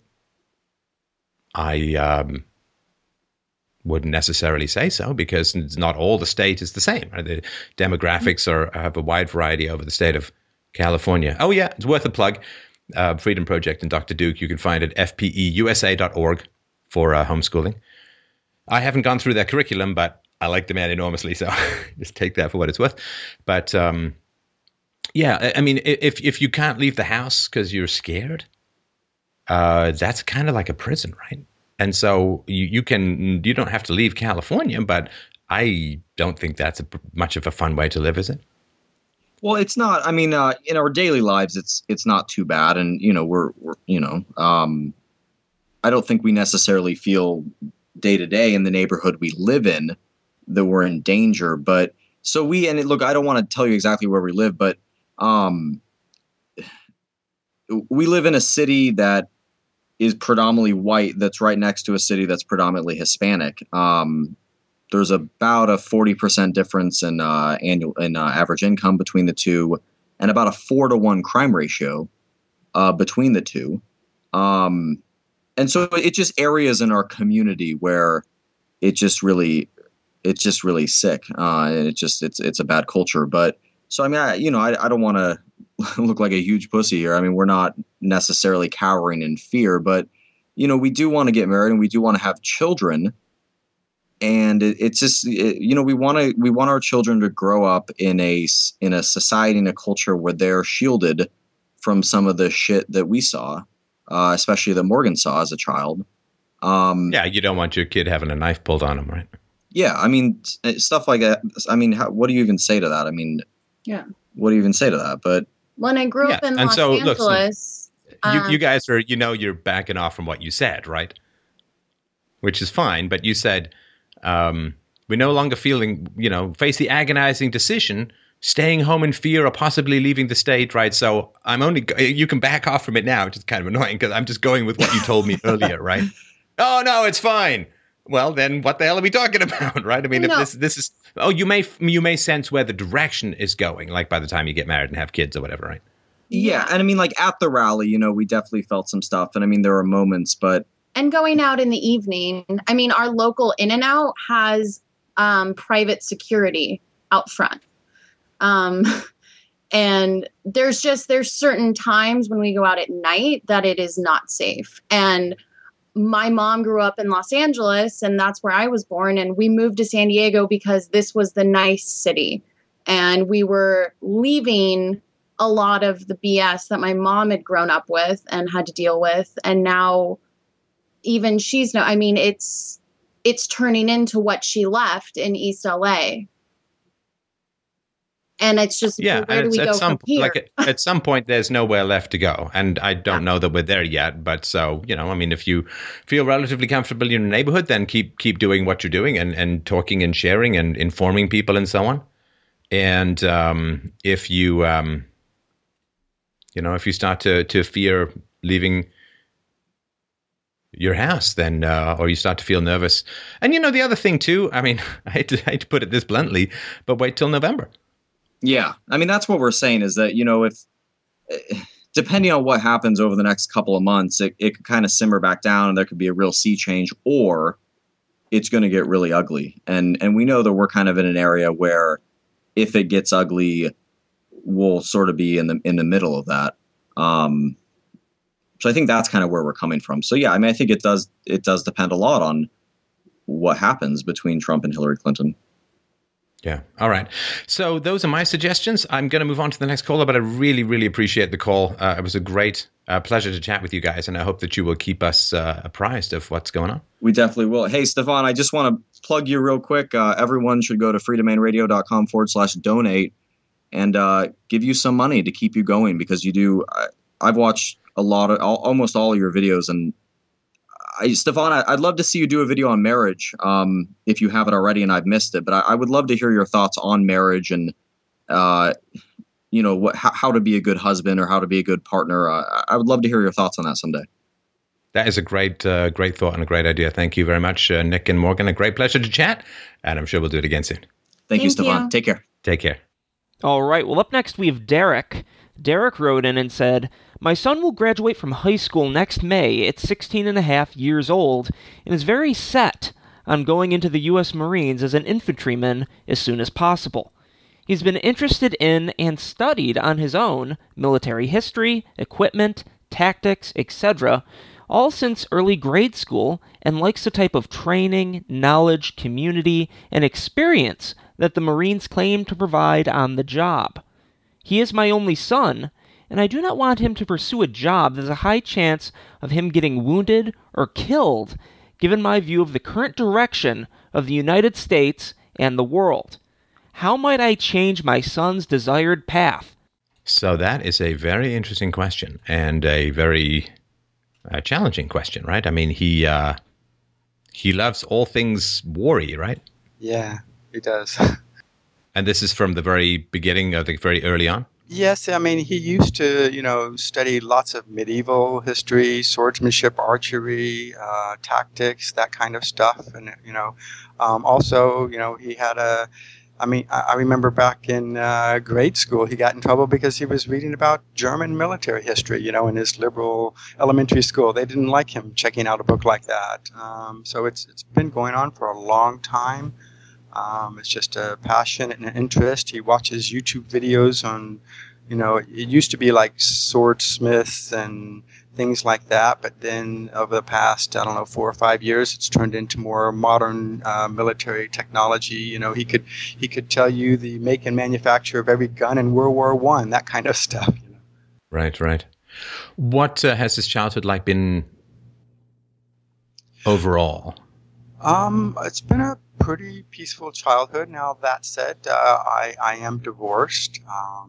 The main reason is, my wife and I just have different views on raising kids. I believe there should be some structure, and she comes from a place where she didn't really have a good childhood, and so she didn't view it that way. But they had a fairly peaceful, happy childhood growing up. I even asked him, my memory's not the greatest, did I ever spank you? And he couldn't come up with the time that he remembered me spanking him, and I couldn't either. I did smash one of his little toys one time, and that was the most dramatic thing he can remember me ever doing for when he acted up. So.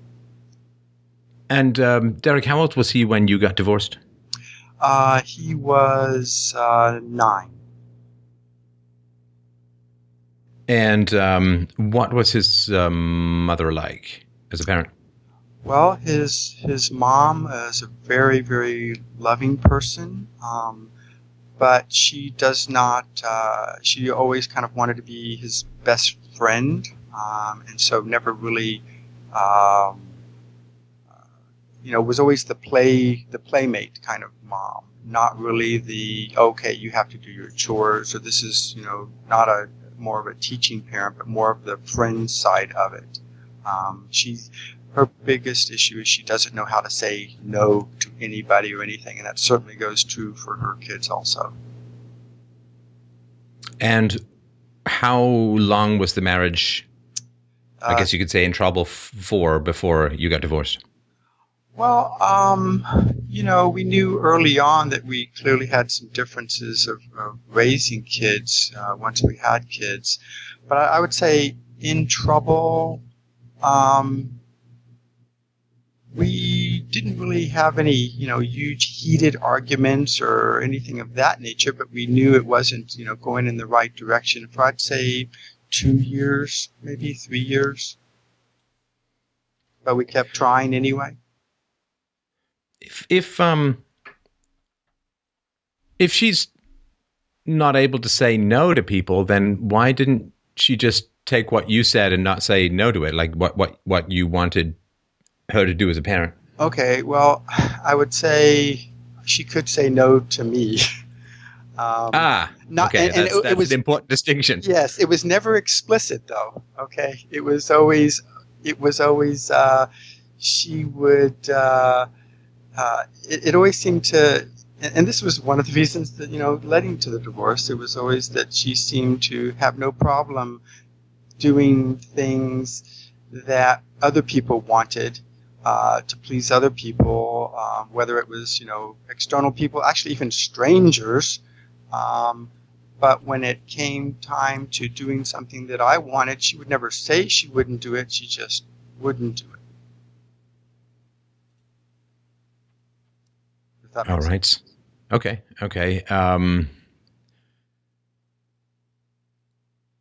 Did you, so when she would sort of, I guess you could say passive aggressively just not do the stuff she didn't want to do rather than say no, did you, not saying in front of your son, but did you confront her on that, or how did that play out? Yes, I did, because it would, frustrate me, to be honest. And usually, I'd say, what's going on here, and trying to rationalize with her, but usually she would just be quiet in those situations. And then what? Or just say, you know, I'm sorry. You know, the answer was, I'm sorry. And then, you know, basically the same type of thing would then happen again. Right. So he wouldn't obviously see you having much effect on his mom, right? Yes. Yeah. You know, he's a smart kid. And so I assume he'd realize that too after a while. And certainly, he realizes that now. You know, now that he's older, he clearly, distinguishably, you know, sees the problem, knows his mom's issues with not being able to say no to anybody, including strangers. He's 100% aware of it now. Well, again, she has no problem saying no to people, maybe strangers, but in her own family, right? Yes. Yeah. And was there a final straw within the marriage that happened, or was it just a slow, like sand through the hourglass thing? Well, it was sand through the hourglass, and, you know, I always just wanted to be married once, didn't want to give up kind of thing. You know, she was, I would say, more willing to give up much earlier than I was. You know, would say, okay, you need to find somebody that's, you know, better suited to your style or your parenting style or something like that. And, you know, I always thought we could figure out a way to make it work, but then in the end, it was just constant frustration. And I could see explicitly that she was doing things for my friends' kids that she wouldn't even necessarily do for our kids or complete strangers.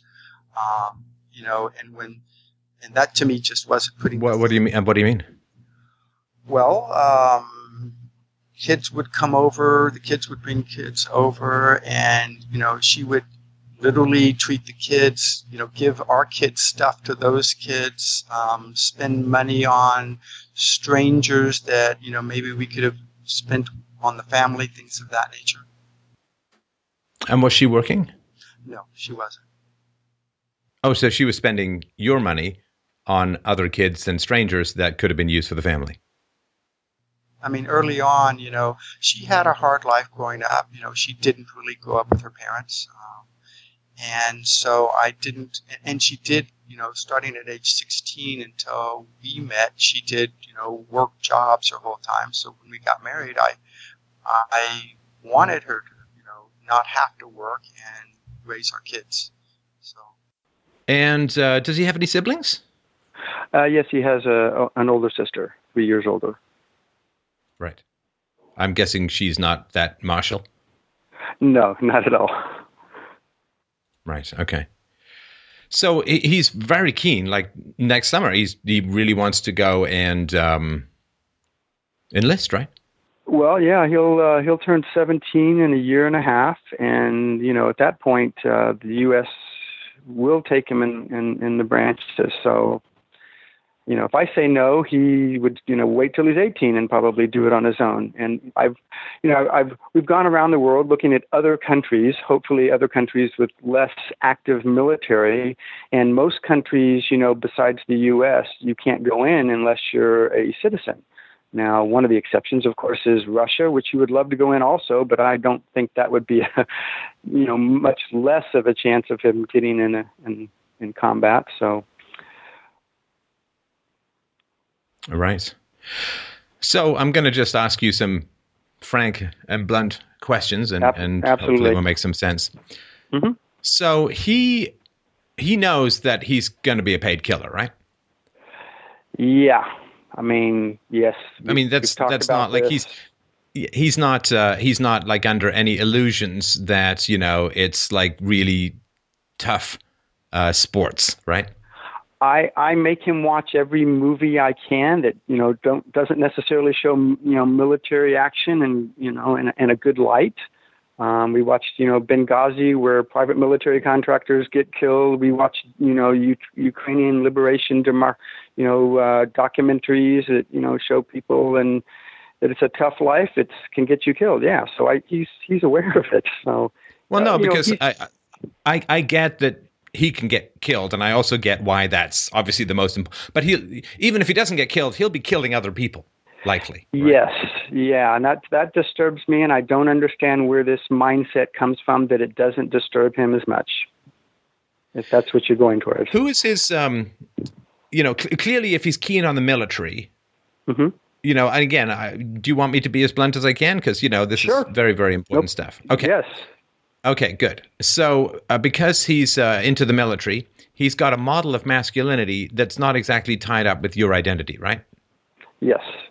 I mean, if he wants to take guns and assert himself by shooting whoever his leaders tell him to, then he's got to yearn to have an impact on the world where you couldn't even have an impact on his mom, right? Yeah.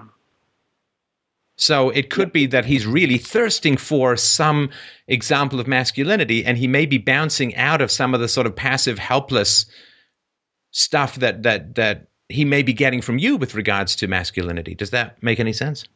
It's possible. I mean, I when I lived in the States, I used to be an avid gun owner, and he's shot my guns, and he's mad at me for having sold them when I left the U.S. But no, I'm not talking about gun ownership. What I'm talking about is you could not be assertive as a man and as a father and as a husband in your marriage, right? Yes, I wasn't as strong as perhaps I should have been. Yes. Well, no, see, I'm not trying to say that because it doesn't sound like there was any capacity for you to be strong. Because if people are that passive aggressive, well, you can't pick them up and move them around, right? Yeah, that's true. Right. So, I mean, just from what I'm, obviously you were there and know, but what I'm getting a sense of, Derek, is like it was just like pushing a piece of string, Yes. There's no capacity. Okay. So a son, as you know, looks at his father as the model of sexual success. And if he wants the life his father has, he will model himself after his father. Mm-hmm. If he doesn't want the life his father has, he will not. Mm-hmm. Is there any possibility, Derek, that he wants the opposite of the life that you had? Yes, there is, because he's quite explicit about not wanting a cubicle job. I could never get him interested in entrepreneurship or programming, which is my background. So, yeah, that could very well be the case. So what that means is he wants kind of the opposite of his mom. Because if he lives the life that's opposite from you, he's maybe what's going on in his mind is if he lives the life's opposite from you, he's going to get someone opposite to his mom. Yes, definitely. What are his feelings towards his mom at the moment? Well, I would say he certainly loves her, but he doesn't interact with her much. She doesn't interact with him much, even though he goes over to her house 3 days a week. When I ask, what do you do there? Maybe they watch a show together, but pretty much he stays on his own and does his own thing, whether it's playing what does he, friends. I'm sorry to interrupt. So they don't really interact much. What does he love about her? And love is a form of admiration, which means there must be something, some series of things about her that he admires. Wow, good question. I honestly don't know. I know he knows she's a kind person, but I think that frustrates him more than anything else because he sees how people take advantage of her in her daily life. Ah, so you see, if you're kind, you lose. And he, like most young men, full of testosterone, wants to win. Yes. So if mom loses and dad's kindness loses, how do you win? Mm-hmm. Well, what's he coming up with? Yeah. Got it. Good perspective. Never thought of it that way. Okay, so given that state, anything I can do to get him on a less violent career path at this point? I don't know yet. I'm still spelunking this maze, right? So I don't know any of that yet. Okay. But does he express frustration at either you or his mom with regards to how your lives are or how your ways of being are? Well, he doesn't like living in this country. We're in Southeast Asia because that's where his mom's from, and I didn't want to separate the kids. but he thinks that everybody here is boring because, he has a pretty, unique personality. And even his teachers at school, said that, and it's true.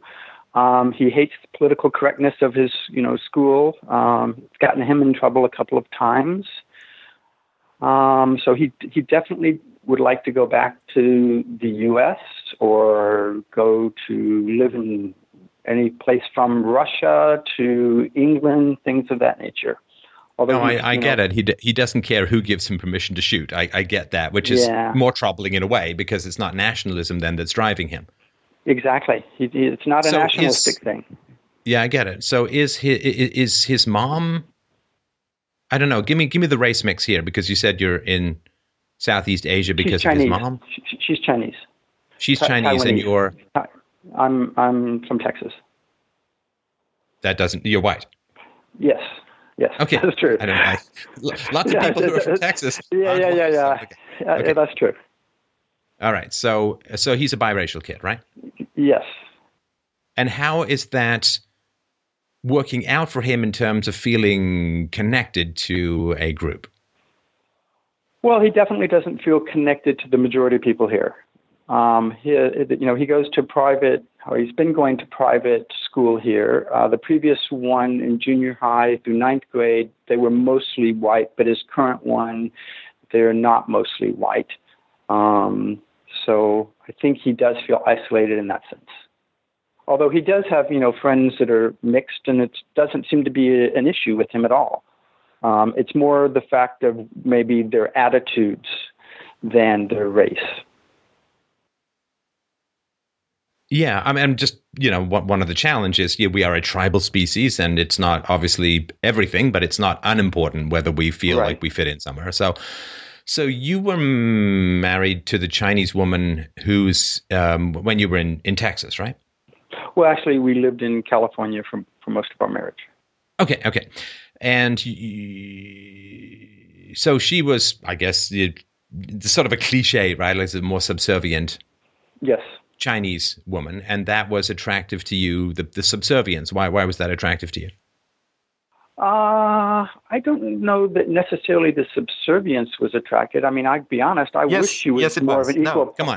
No, come on. No, the big thing that you've told me about her is that she's subservient.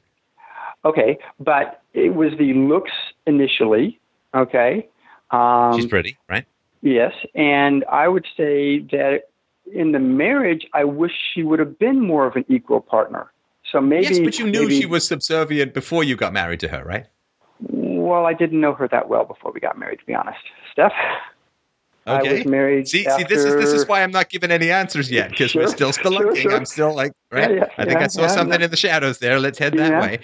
So how long did you know her before you got married?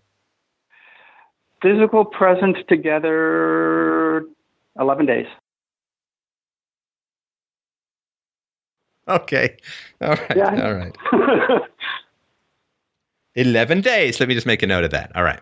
Yeah. You want to break that out for me a little bit? Basically, met her on a business trip here, fell in love. I had to go back to my U.S. job after 6 weeks, came back, and got married while I was here after a short period of time. I was always looking for somebody... I was always looking for somebody that had a golden heart like my grandmother, and she seemed to be the first person I'd ever met like that. So, I'm going to assume your grandmother's not from China. No, she's not. Okay. And how pretty was she, Derek? On a scale of 1 to 10, my view back there was she was definitely out of my league in the 8.5. But it wasn't and just what do you rate the looks. Yourself as? I would say I would rate myself as 5.5, 6. All right. So you traded up to looks, and she traded up to what? Citizenship, whiteness? I mean, what was her deal? I think she traded up to security.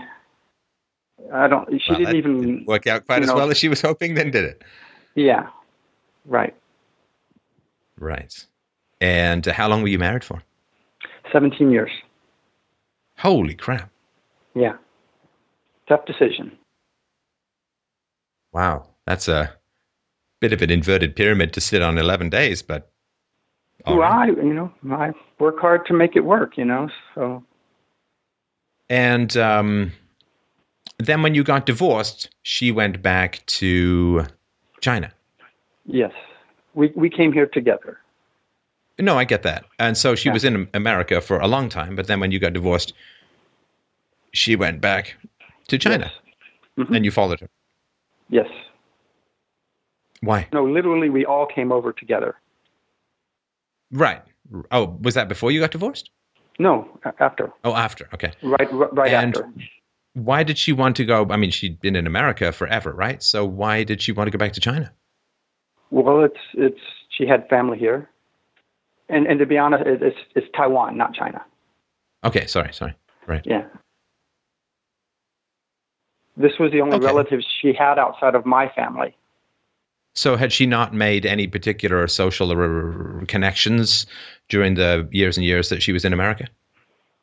No, she had some friends there. I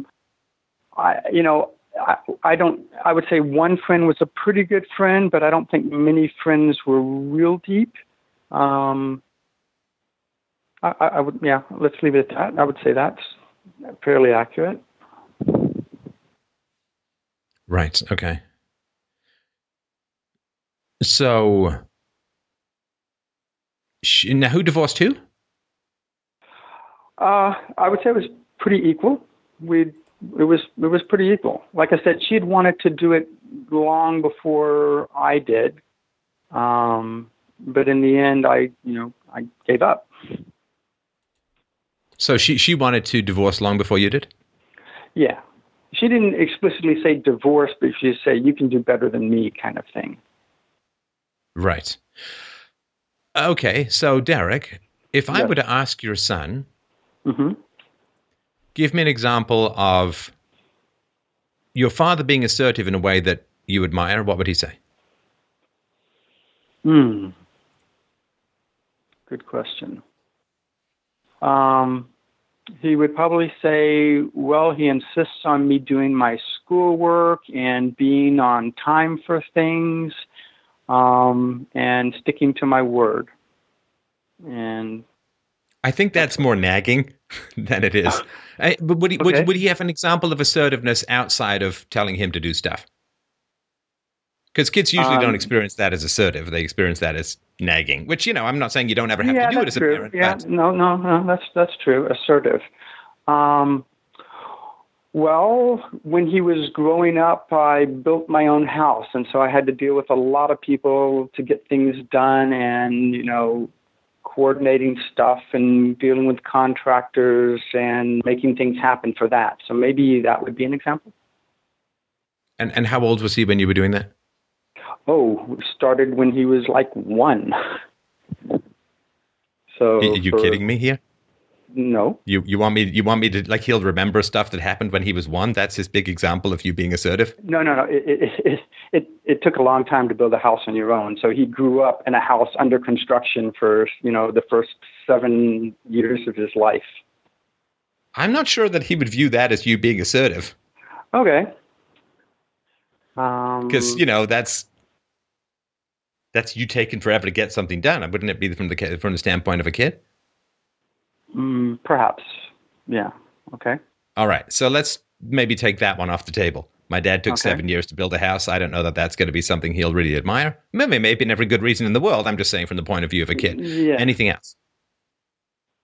Well, he doesn't see me at work. I'm the one that always had to get things done around the house. So if he doesn't see me at work, then all he can do is, see me nag. Maybe that's what it comes down to in order to get things done around the house. So maybe not a lot of examples then.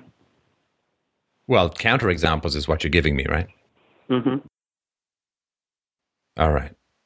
So What would you He's say is used to- a clear example of assertiveness then in a domestic environment? well, having, saying this is what I want and finding a way to achieve it. Whether, like, however I want to go and do X, and your family says, well, I don't want to, and say, okay, well, 2 days ago, everybody wanted to do this, and I did that. And 3 days ago, everyone wanted to do this, and so now it's my turn. Okay. So no, I'm not going to just be here as the oil that facilitates everyone else's preference. But if I don't have any particular desires that I can achieve in this family, even against other people's wishes, guess what? I'm going to stop trying to achieve anyone's other wishes that I don't want to do. Right? Okay, So that's, Steph, Yeah. So I would say that I was the only one in the family that did that. I did all the vacation planning. I did all the domestic planning. I was the one that forged forward on everything. My ex was just a follower, which was one of the disappointing parts of my marriage because I wanted a more partnership. Right. So that's not being assertive, right? You don't need to because she'll just follow along, right? That she'll just follow along. Yes, that's true. Yep. Okay. Assertiveness is when other people when there's conflict a little bit. Yes, agreed. Yeah, Mm-hmm. like if I'm working on a presentation and I say, "Oh, I think I need to do some more reading," and I go and sit down and read, I'm not being assertive because nothing. Oh, if there's a bear in the way, okay, then I'm going to have to be a little bit assertive. But okay, so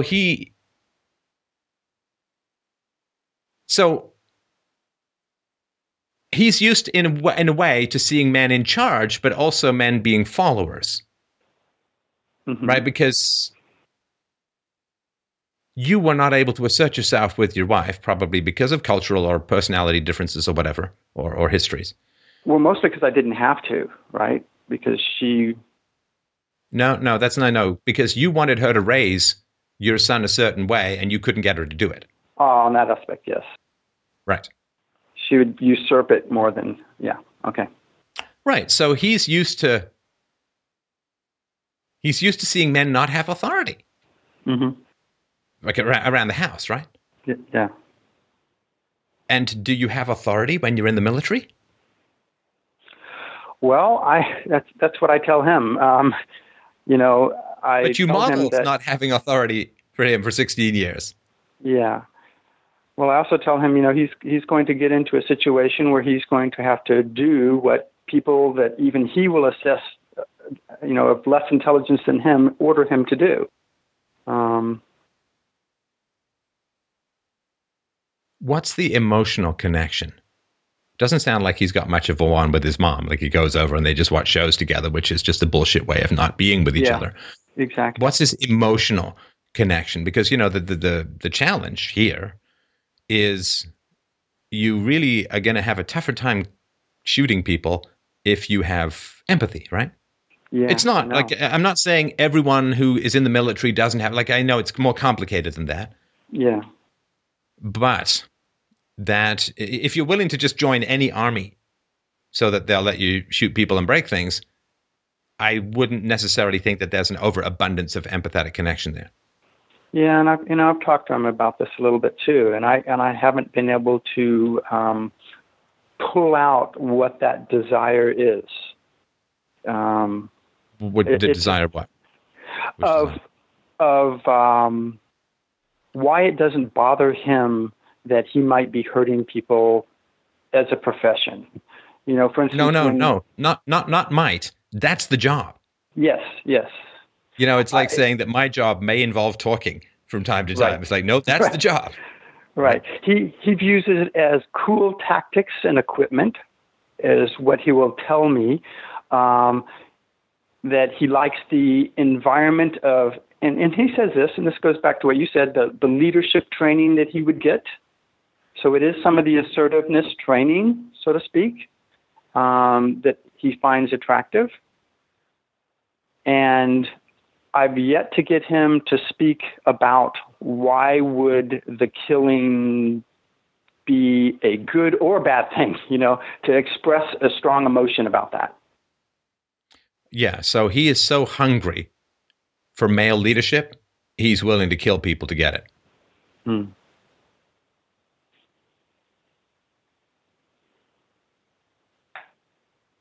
Is there any military history on either you or your wife's family side?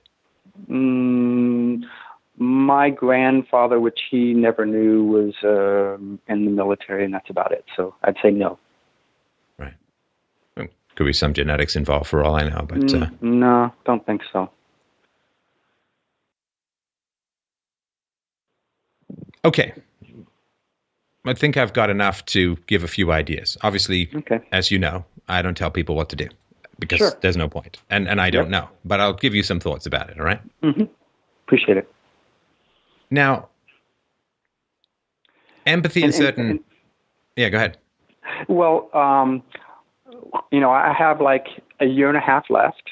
I've decided to go back to homeschooling for his final year just to be around him more and to get him out of the PC environment, which he doesn't really care for. He likes his friends there, but he doesn't like the school. So I do have some time that hopefully I can do something effective. Are you taking time off from work, or how does that work? I'm semi-retired. I did okay, so I can spend the time with him. Okay, all right. In certain Asian cultures, empathy is not maxed out. Let's put it that way, right? I know. I've watched the talk. You had the guy from Hong Kong pointed out some excellent stuff about that. It's so true. Right.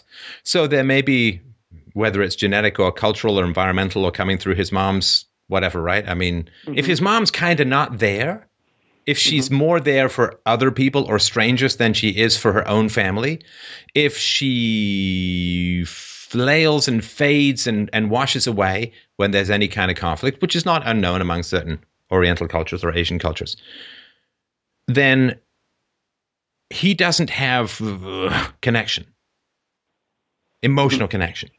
Right. Right? Mm-hmm.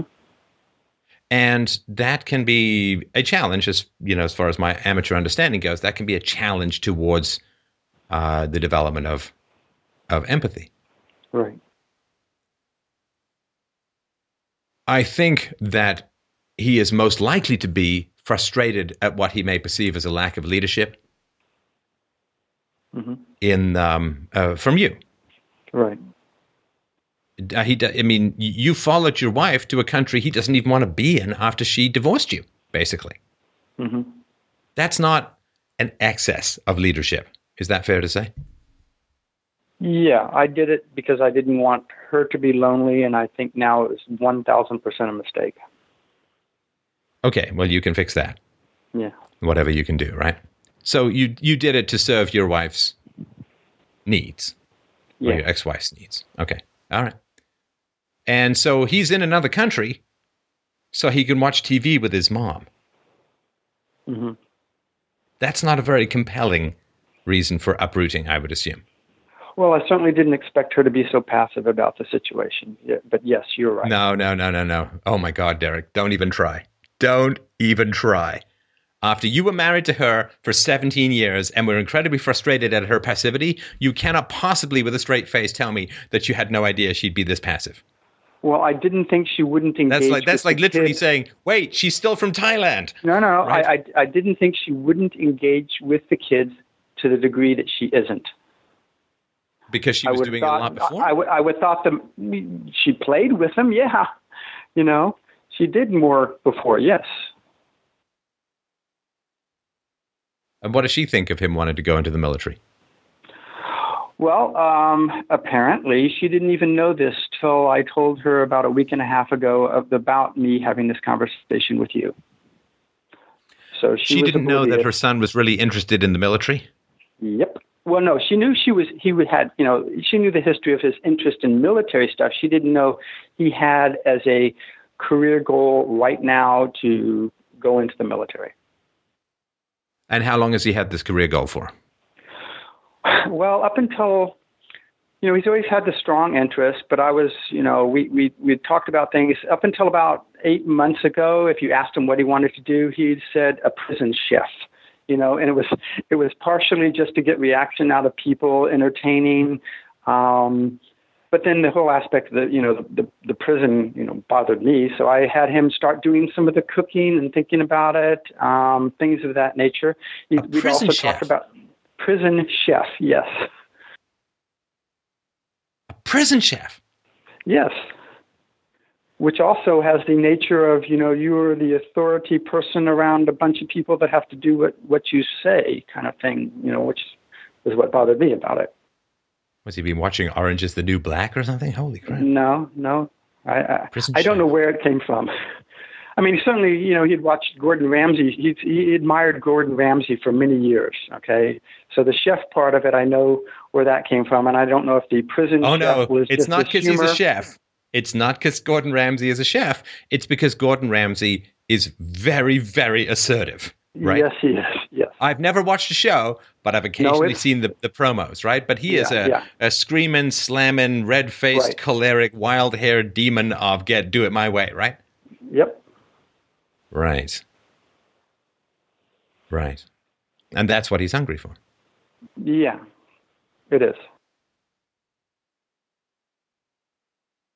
Who would he say that he, like, who did he tell that he wanted to be a prison chef to? Anybody who asked, in school, if a teacher said, "What do you want to be?" A prison chef. And this was a case. Because it's funny because it's like the Gordon Ramsay thing. I mean, the Gordon Ramsay is like, testosterone plus, as far as I can, right? Yeah. But the prison part is fascinating. Prison. Well, there were it's like, I don't want to be a chef, right? Prison. Right, chef. Right. And the funny thing is Gordon Ramsay actually made a show that we just saw like 6 months ago for the first time, even though it's an old show, that he goes into prison to show people how to be chefs. So in England. But I don't think my son got the inspiration from that because that was just a recent discovery.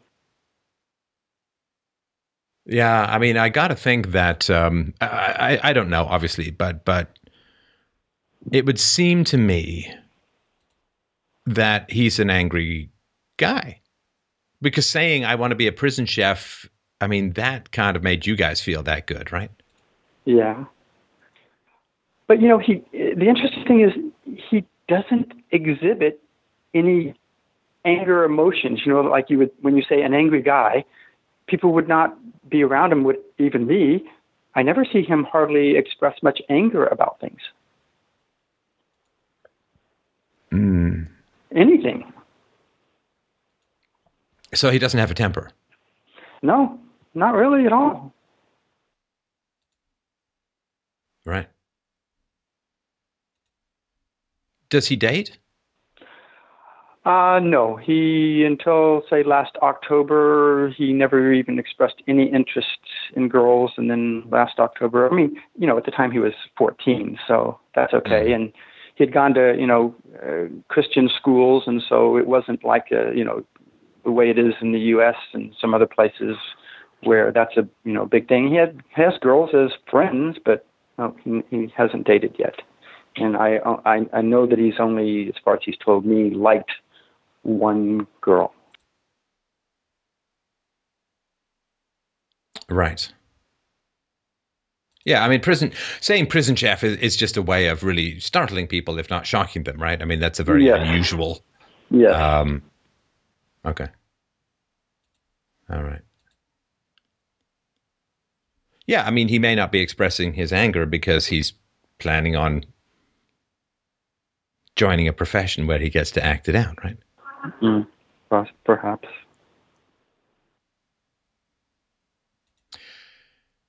What is the most disciplined thing that he's been involved in so far? Has he done martial arts? Is there anything that he's done where there's discipline involved? Sure. For his 12th birthday, he wanted a drill and steel wire, so I got him this so that he could make chainmail. So he made the whole, headdress, chest chainmail thing, which I didn't think he would have the patience for, but he did in the end. It's an amazing amount of work. After that, about 18 months ago, he started doing Brazilian Jiu-Jitsu, and even to the extent that he paid for it out of his own pocket. And he's pretty disciplined with it. Right. So defense and attack, right? Armor and Jiu-Jitsu. Exactly. Okay. And where did he get the money for it? You said he paid for it himself. Well, I given him an allowance. His Chinese New Year's red envelope thing, he gets money for birthday and stuff like that. He can't work here yet, so. Right.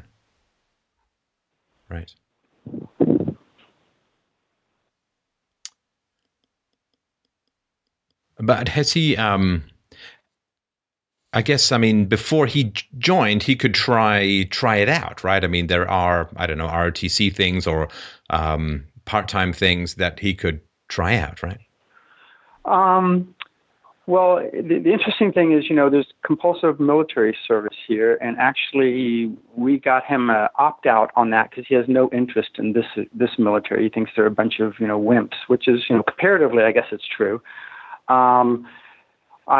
In the past, I said, when he had an interest in swordsmith and stuff, I said, okay, then you're going to sit down and you're going to write letters to all the people who are your admirers who do, sword making. Maybe you can get an internship or something like that. But now he's saying, oh, Dad, that would take way too long. So his idea of the military is to go in and do his 4 years service and then be either, a private military contractor or a maritime security guard, things of that nature. When I say look further down the road, he thinks, well, maybe non-commissioned officer if I stay in. But, he's 15. He's not looking that far down the road. Right. Well, it sounds like that's what he really wants to do. And it also sounds like he's drawn towards a military where he's really going to get to do some damage, right? I mean, if he goes to Russia or America and, stuff goes the way it goes or in other directions, then maybe he's frustrated at the military and the country he's in because he doesn't think they'll get to fight. Well, actually, when I ask him about that, it's more the training and the level of training such that he could get a follow-up job after the military. If you're in the New Zealand, Army, and then you go apply for a private military contractor, they're going to go, well, what skills do you have? What kind of training did you get? And that's what he doesn't like about that aspect. He thinks the best training he can get is in the U.S. or the Russian military. Would he have any objection to the basic reality that all of his training and all of his weaponry and all of his pay, and in the future his pension, would all be paid for through coercion, through taxes, through people who wouldn't necessarily voluntarily do it themselves? Yeah, I've talked to him some about this because, I've been a lifelong libertarian bent, and it doesn't bug him as much, of course, as I wish it would. All right. Yeah. And, I've also pointed out, I said, okay, well, things may or may not change with the election if Donald Trump gets in and we, shrink the U.S. military and shut down the empire overseas, and there's going to be less job opportunities and more of a flood of competition in the field that you're interested in. Yeah, when you're 15, I don't know that. It hasn't. Yeah, I don't think that's not going to. But that said, I mean, he does. We talked about, okay, well, what if you go in the Air Force and things of that nature, and he goes up and he looks at the different. He wants to, flying helicopters was a possible interest. And so he went up and looked at the different branches and how many helicopters they had and what kind and what's the likelihood of them actually getting the best training and things of that nature. So he looks at it a little bit, but, like I said, he's young. But there is a definite interest, at least in what he says, in the training aspect and the quality of training as opposed to the end result of what you're going to be doing with the training. What about offering him something like, the Army will, I don't know around the world, but I think in America, the Army will pay for your education in return for commitments afterwards? Mm-hmm. And what if he were to pursue something that would be, whether it's through the Army or not, that would be of value educationally and do some part-time Army stuff where you didn't necessarily have to have a huge commitment afterwards? Would there be any chance that he would do something that would enhance his value as a private contractor down the road without going straight into the Army, but maybe going through the educational route? Well, I've tried to explore some of that aspect of it. He doesn't have a huge interest in going to college. Okay. And so that type of education aspect, there's nothing pulling him there. The other part that there may be some things which, I want to explore is, there are all kinds of, private training for this type of operation courses that you can go through. So maybe, a heavy bribe in that direction. However, almost all of them have a minimum age of 18. And so there's absolutely nothing we could do until he reaches 18, and whether he would postpone, asking me to let him go in at 17, or if he's already 18, just doing it on his own, I don't know. And how does he do in school? What do you think his smarts are like? He's a B student in a college prep school, so he's not a dumb kid. That said, he doesn't have, great habits on learning anything he's not interested in, of course. So he will spend hours and hours and hours and hours forever on stuff he's interested in and researching. Military history would have been a great career choice if you could make a dime in it, but he doesn't. Oh no, you can make money as a military historian. Well, I've told him about, when he was interested in swordsmith. A friend of mine, I said, he makes a lot of money at it. When you're good in the field, you can make a lot of money at it. What is swordsmith, making swords? Yes. Well, Gwyn Dyer and other people are authors who have done fantastic stuff. And, if he really wants to... Yeah, if he really wants to do damage, theory is better than bullets, right? I mean, the military theories, 4th generation, 5th generation warfare, and so on.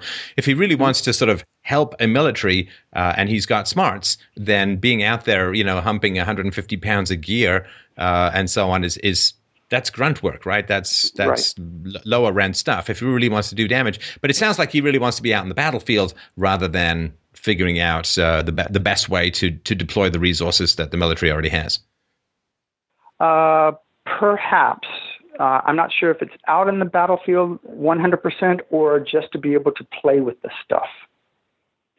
Yes, I know playing with the stuff kills people, but... No, I know that. But what I mean is that if he's smart, then the military may in fact guide him towards something where he can use his brains rather than his brawn, which is not to say that infantrymen are dumb or anything like that, but if he's really smart, in other words, if when he applies himself, he might get beyond a B, that the military might actually move him somewhere that would use more of his brains than his brawn. Yeah, and I think his laziness is coming back at him there because he doesn't really want to commit to a 4-year college in order to be ROTC, direction.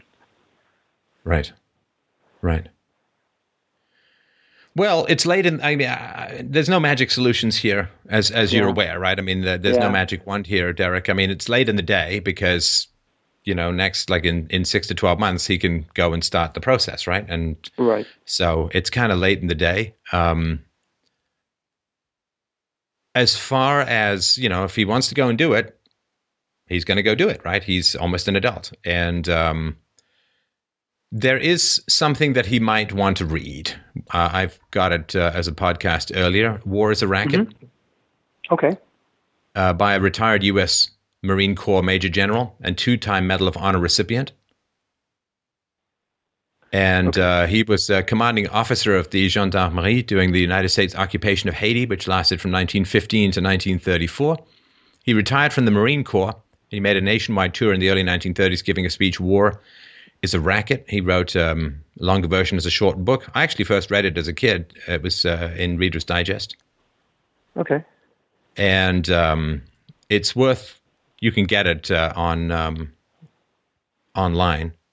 But basically, this is what he says. He says, war is a racket. It always has been.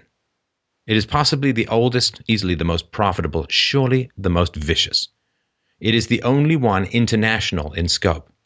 It is the only one in which the profits are reckoned in dollars and the losses in lives. A racket is best described, I believe, as something that is not what it seems to the majority of the people. Only a small inside group knows what it is about. It is conducted for the benefit of the very few, at the expense of the very many.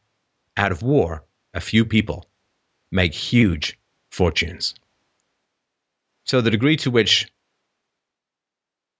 soldiers are the pawns of some pretty malevolent people, and that their destruction is used to generate profits for a small group at the top of a particular oligarchy, is not unimportant. Now, again, that may not be enough to sate his potential bloodlust, but if he is seeking for pride, being the pawn of people who want to make money, is may sting his pride a little bit. Right.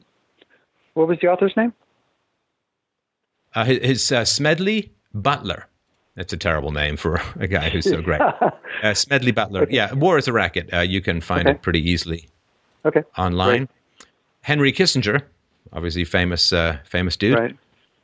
said military men are just dumb, stupid animals to be used as pawns in foreign policy. He is not going to achieve... Look, in certain situations, the military is essential. I am not a pacifist. Mm-hmm. So, but the degree to which the American military has been used to disrupt and destroy and undermine the Middle East is shocking and brutal and woefully and woefully destructive to the native population. You know, Hillary Clinton, who supported the overthrow and murder of Muammar Gaddafi in Libya, then he was dragged through the streets. He was sodomized with a bayonet and then killed. And he was the guy who said, if you kill me, migrants are going to swarm to Europe. And the degree to which American lives have been spent in order to undo fragile structures in the Middle East and cause the rise of savage ideologies and barbaric practices and world-shaking dislocations of people. That is not honorable work. There can be honorable work in the military, don't get me wrong. In my view, that is far from honorable work. That is allowing naivety, bloodlust, and orders to hack at the foundations of Western civilization. And he has no control over how he is used morally, how he is used violently once he signs. Yep, I know. Once you sign, you can work to get out. And I did an interview years ago with a fellow who can help with that, with people who change their minds once they're in, but it's tough. So he is, if he wants masculinity, if he wants independence, if he wants authority, if he wants assertiveness going into the army, that's not going to do it. You are not going to get much of a chance to be assertive in the Russian army. Yep. You are going to be a pawn in the hands of one balding ex-KGB head, right? Mm-hmm.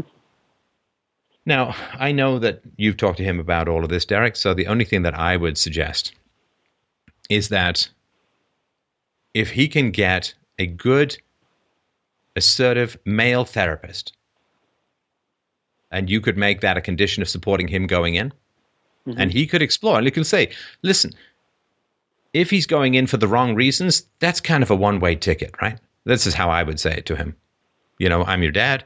I want what's best for you, and it's really, really hard for me to understand how the military is what's best for you, but I don't want you to go in for reasons that you turn out to later regret. I don't want you to regret after you sign and after you've signed your life over to this military-industrial complex. I don't want you to regret it. Now, I have made the case, but I can't make a case strong enough for you, which, you know, you're your own mind, your own thoughts, and you're on the cusp of adulthood. But I do want someone to check you over. You know, in the same way that they give you a physical before you go into the military, I want to have a therapist talk to you, and maybe I can also talk to the therapist at times as well. Find out what's going on. Maybe it's all for good reasons, and then at least my conscience will be clear. But we need to know why you want this. I mean, it doesn't come from me in particular. It doesn't come from your mom in particular. Maybe it comes from your grandfather who you never knew. I don't know. And I recognize, son, that this is something you've been interested in forever. This is something that is part of your nature. And that is who you are. And I'm not going to try and undo who you are because I'm your father. I had a biological and environmental role in creating or producing who you are. Not that you're mine, but I need to know for myself, and obviously for you, I need to know the why. Mm-hmm. If there's the good why, I'll find it a lot easier to live with. If there's a bad why, you'll find it a lot harder to live with. Because you'll have signed up and I won't. And once you pass through that door, there's not really any turning around. So that would be my particular speech to say, let's figure out what's going on here. If the therapist says, oh yeah, he's perfectly suited for the military, and if that's what you want to do, well, you're an adult, right? I don't have to approve of what you do in order to still love you. Okay. Just as you don't approve of everything that I do, but hopefully still love me. And that would be sort of my way of trying to figure out what might be going on for him. Okay. Appreciate it, Steph. All right. Would you let us know how it goes? Okay, sure will. All right. Thanks, Derek. And I appreciate you calling in on such a tough topic. Was it at all helpful what we chatted about?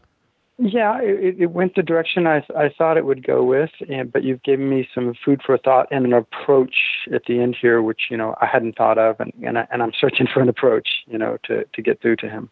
So okay, as long as there's the next step, we can keep putting foot in front. Okay, well, I hope it works out, and thanks so much for calling in. Alrighty, take care. Take care. All right, well, up next is Josh. Josh wrote in concerning the fall of Rome and some modern parallels. He said, could the migrants be the equivalent for the modern leftist political empire that the barbarian mercenaries were to the Roman Empire? What effects do you think they will have on the native Europeans, particularly the Swedes and Nordic peoples, when they turn on their former masters? That's from Josh. Hey, Josh, how you doing? I'm well. How are you? I love you. Oh, hey, before we dive into this topic, can we talk about the last call for just a second? Because I was that kid. Like, that is me that you were just talking about. When I was shit, let's, you know what? Let's do this. Let's talk about the last caller, his kid. And I promise you, I've been working on a Fall of Rome thing. Okay. Let me do my Fall of Rome thing, and then you can call back in after I do that. Right? Not obviously tonight, but I've got a Fall of Rome presentation in the works. Okay. So let's put that one on hold so I don't end up reading a bunch of notes, which I'm going to do better in a presentation. So, okay. But let's talk about this. And the reason I said I love you is because I get to talk history. Oh yeah, that's the thing is, yeah, I love history too. I wanted to go into like the parallels between the Roman army and its progression, and then the political combat that is the Western political system and its progression. I mean, if you look at how the Roman army evolved and how it looked at soldiery, and then you look at how the political combat in the West has evolved and looking at voters, it is unbelievably similar. But here's a little thing, right?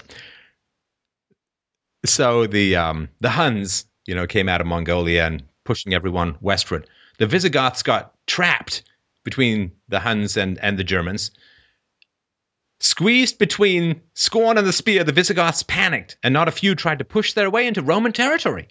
Facing a surge of frantic immigrants, the Roman Emperor Valens had little choice but to relent and let them in. Once inside the boundaries of Rome, the Visigoths found safety, but at the same time, a new and in many ways more dangerous foe. As newcomers to Roman civilization, they were ill-equipped to live in a state run on taxes and mired in the complex language of legalities. And thus were made easy prey for unscrupulous, greedy imperial bureaucrats who cheated and abused them. Very quickly, the Visigoths found themselves bound in something heavier and more constricting than chains, the gruesome coils of red tape. And they responded as any reasonable barbarian would. They demanded fair treatment, and when their pleas went unheard, they embarked upon a rampage. Well, with me, I say it even goes farther back than that, because if you look at the founding of the Republic when they threw off the Etruscans, what was the Roman military model was you had to be a citizen and you had to bring your own equipment. You had to own land, because the idea is that you had to have a investment in society to fight for it, because otherwise, why are you here? So that was, but then the other problem was that the Roman military was very aristocratical. Like, you had to be noble, and just because you're noble doesn't make you the best of military commanders. That all changed when the Romans got in a little bit more than they could stand with the Lombardi. And they were getting their butt kicked left and right. And what they turned to was a man who came up through the ranks, Marius. And he had the Roman military reform where he said, look, no. Anybody can fight for Rome. I don't give a damn if you own land or that. What it is, you got to be willing to fight, And, so then they take anybody, and it was the state that equipped them, and it was, you get military service, and at the end you get some land, and you become a citizen. This is like a cash cow gold mine. It's the equivalent of, in the 1900s, Americans or immigrants coming to America of, what, I can be free and work? Hell yeah, I want to come and do that. So then that was the new Roman military model. But then, of course, Rome went into larger statism, and then it decayed, and now the military it got too big for the military to manage. The military became more ineffective, just like everything else in Rome, and then nobody wanted to go into the military, but they still needed it, the bureaucrats. So what did they turn to? They said, well, hell, we'll just hire barbarian mercenaries to come and police our empire. Just like now, if you look in Europe especially, well, hell, we'll just bring in migrants to vote for us. It's the same damn thing.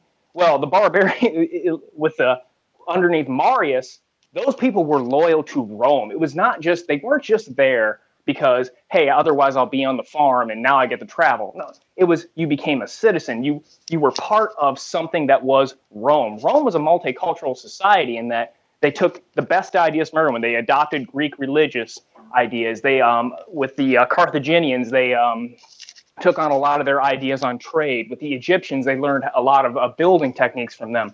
But the idea was, no, you bring your good stuff, you can bring your own thing, but you're Roman. And everybody wanted to be Roman.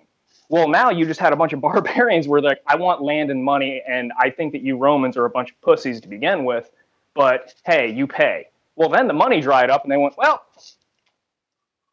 they didn't have any care about Rome, so they sacked it and burned it. Because why? Rome ran out of money. So now these people who are coming here now, I'm sure there's some among them who want to adopt the West, but they don't give a damn about the West. They say, we'll vote for you. You give us free stuff. But the second the free stuff dries up, it's just going to be exactly like, and then you will have my namesake I'm Hungarian. You will have the burning and the pillaging of the Huns. And I'm kind of reminded of a quote by Genghis Khan where he said, a wrathful and terrible God sent me upon you because you have been sinful. Now, with the Mongols, they didn't believe in like the Christianity idea of sinful, like as in, you ate meat on Sunday. It was more, you're weak, you are divided, you're not strong, we are stronger than you. Being weak is a sin in our eyes. And if you hadn't been so weak and pitiful and god-awful, I would have never come to conquer you. And it was also Genghis Khan that said, I wish to have one set of rules upon all the lands so that everyone may live in peace and calm and ease. Now, that's kind of the difference between the Mongols and a lot of other conquerors is that the Mongols just wanted power, and it was just one power structure. They didn't impose an ideology. Same with the Romans. But when you go with Islam or a lot of other communism, the power is an afterthought. They just want to impose an ideology. Because with the Mongols and the Romans, the idea was if we don't impose our structure or our power on you, you're going to do it to us. We don't give a damn about you. We don't care what you do. It doesn't matter. The point is either we're in control or you're in control. Therefore, we will be in control. With Islam and communism, it's no, we care. We want to impose our views on you. The power is just how we do it. So that's just the parallels that I see.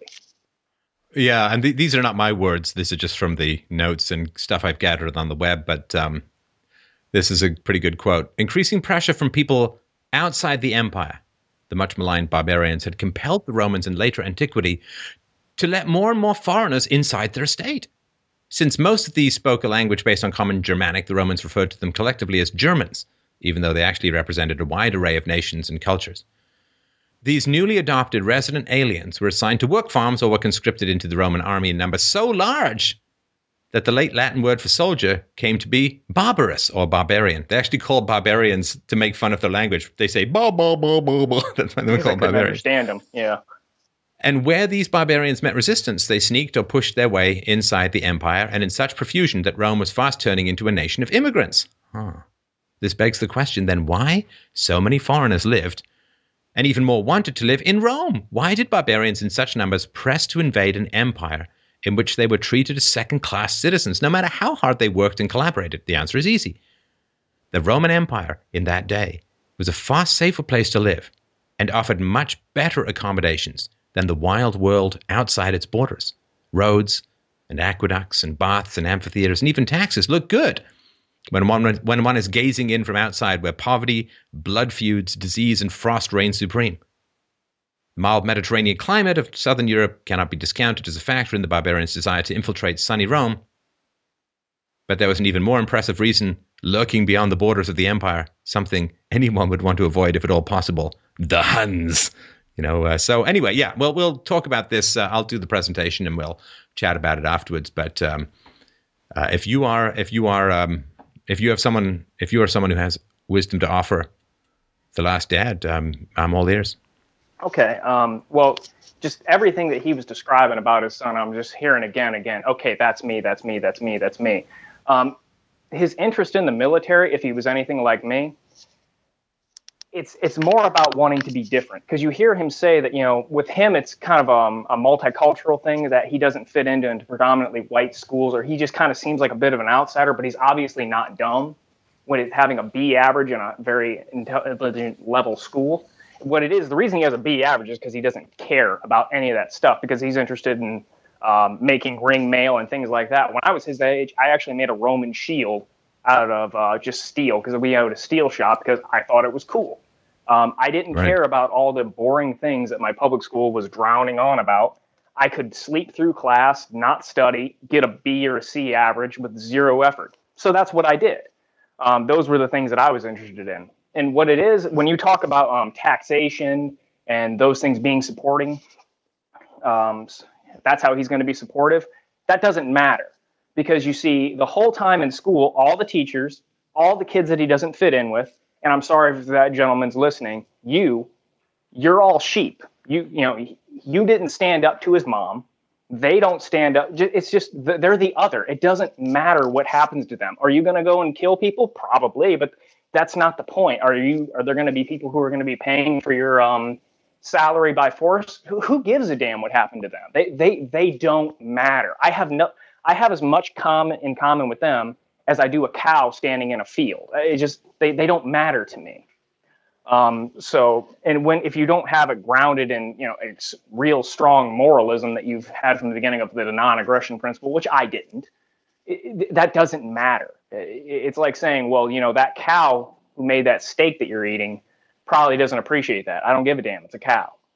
So there's that. And what you want to be is you want to be special. You want to be a badass. You want to be what's known in the special forces community as high speed. And with me, I was coming out of high school in 2007. It was getting ready. Sorry to interrupt, but high speed in the special forces, that refers to verbal fluency in philosophy, doesn't it? That's the toughest and mean it. Never mind. Okay, go ahead. Sorry. Yeah. Yeah. But, yeah. Absolutely. Yes. Yay.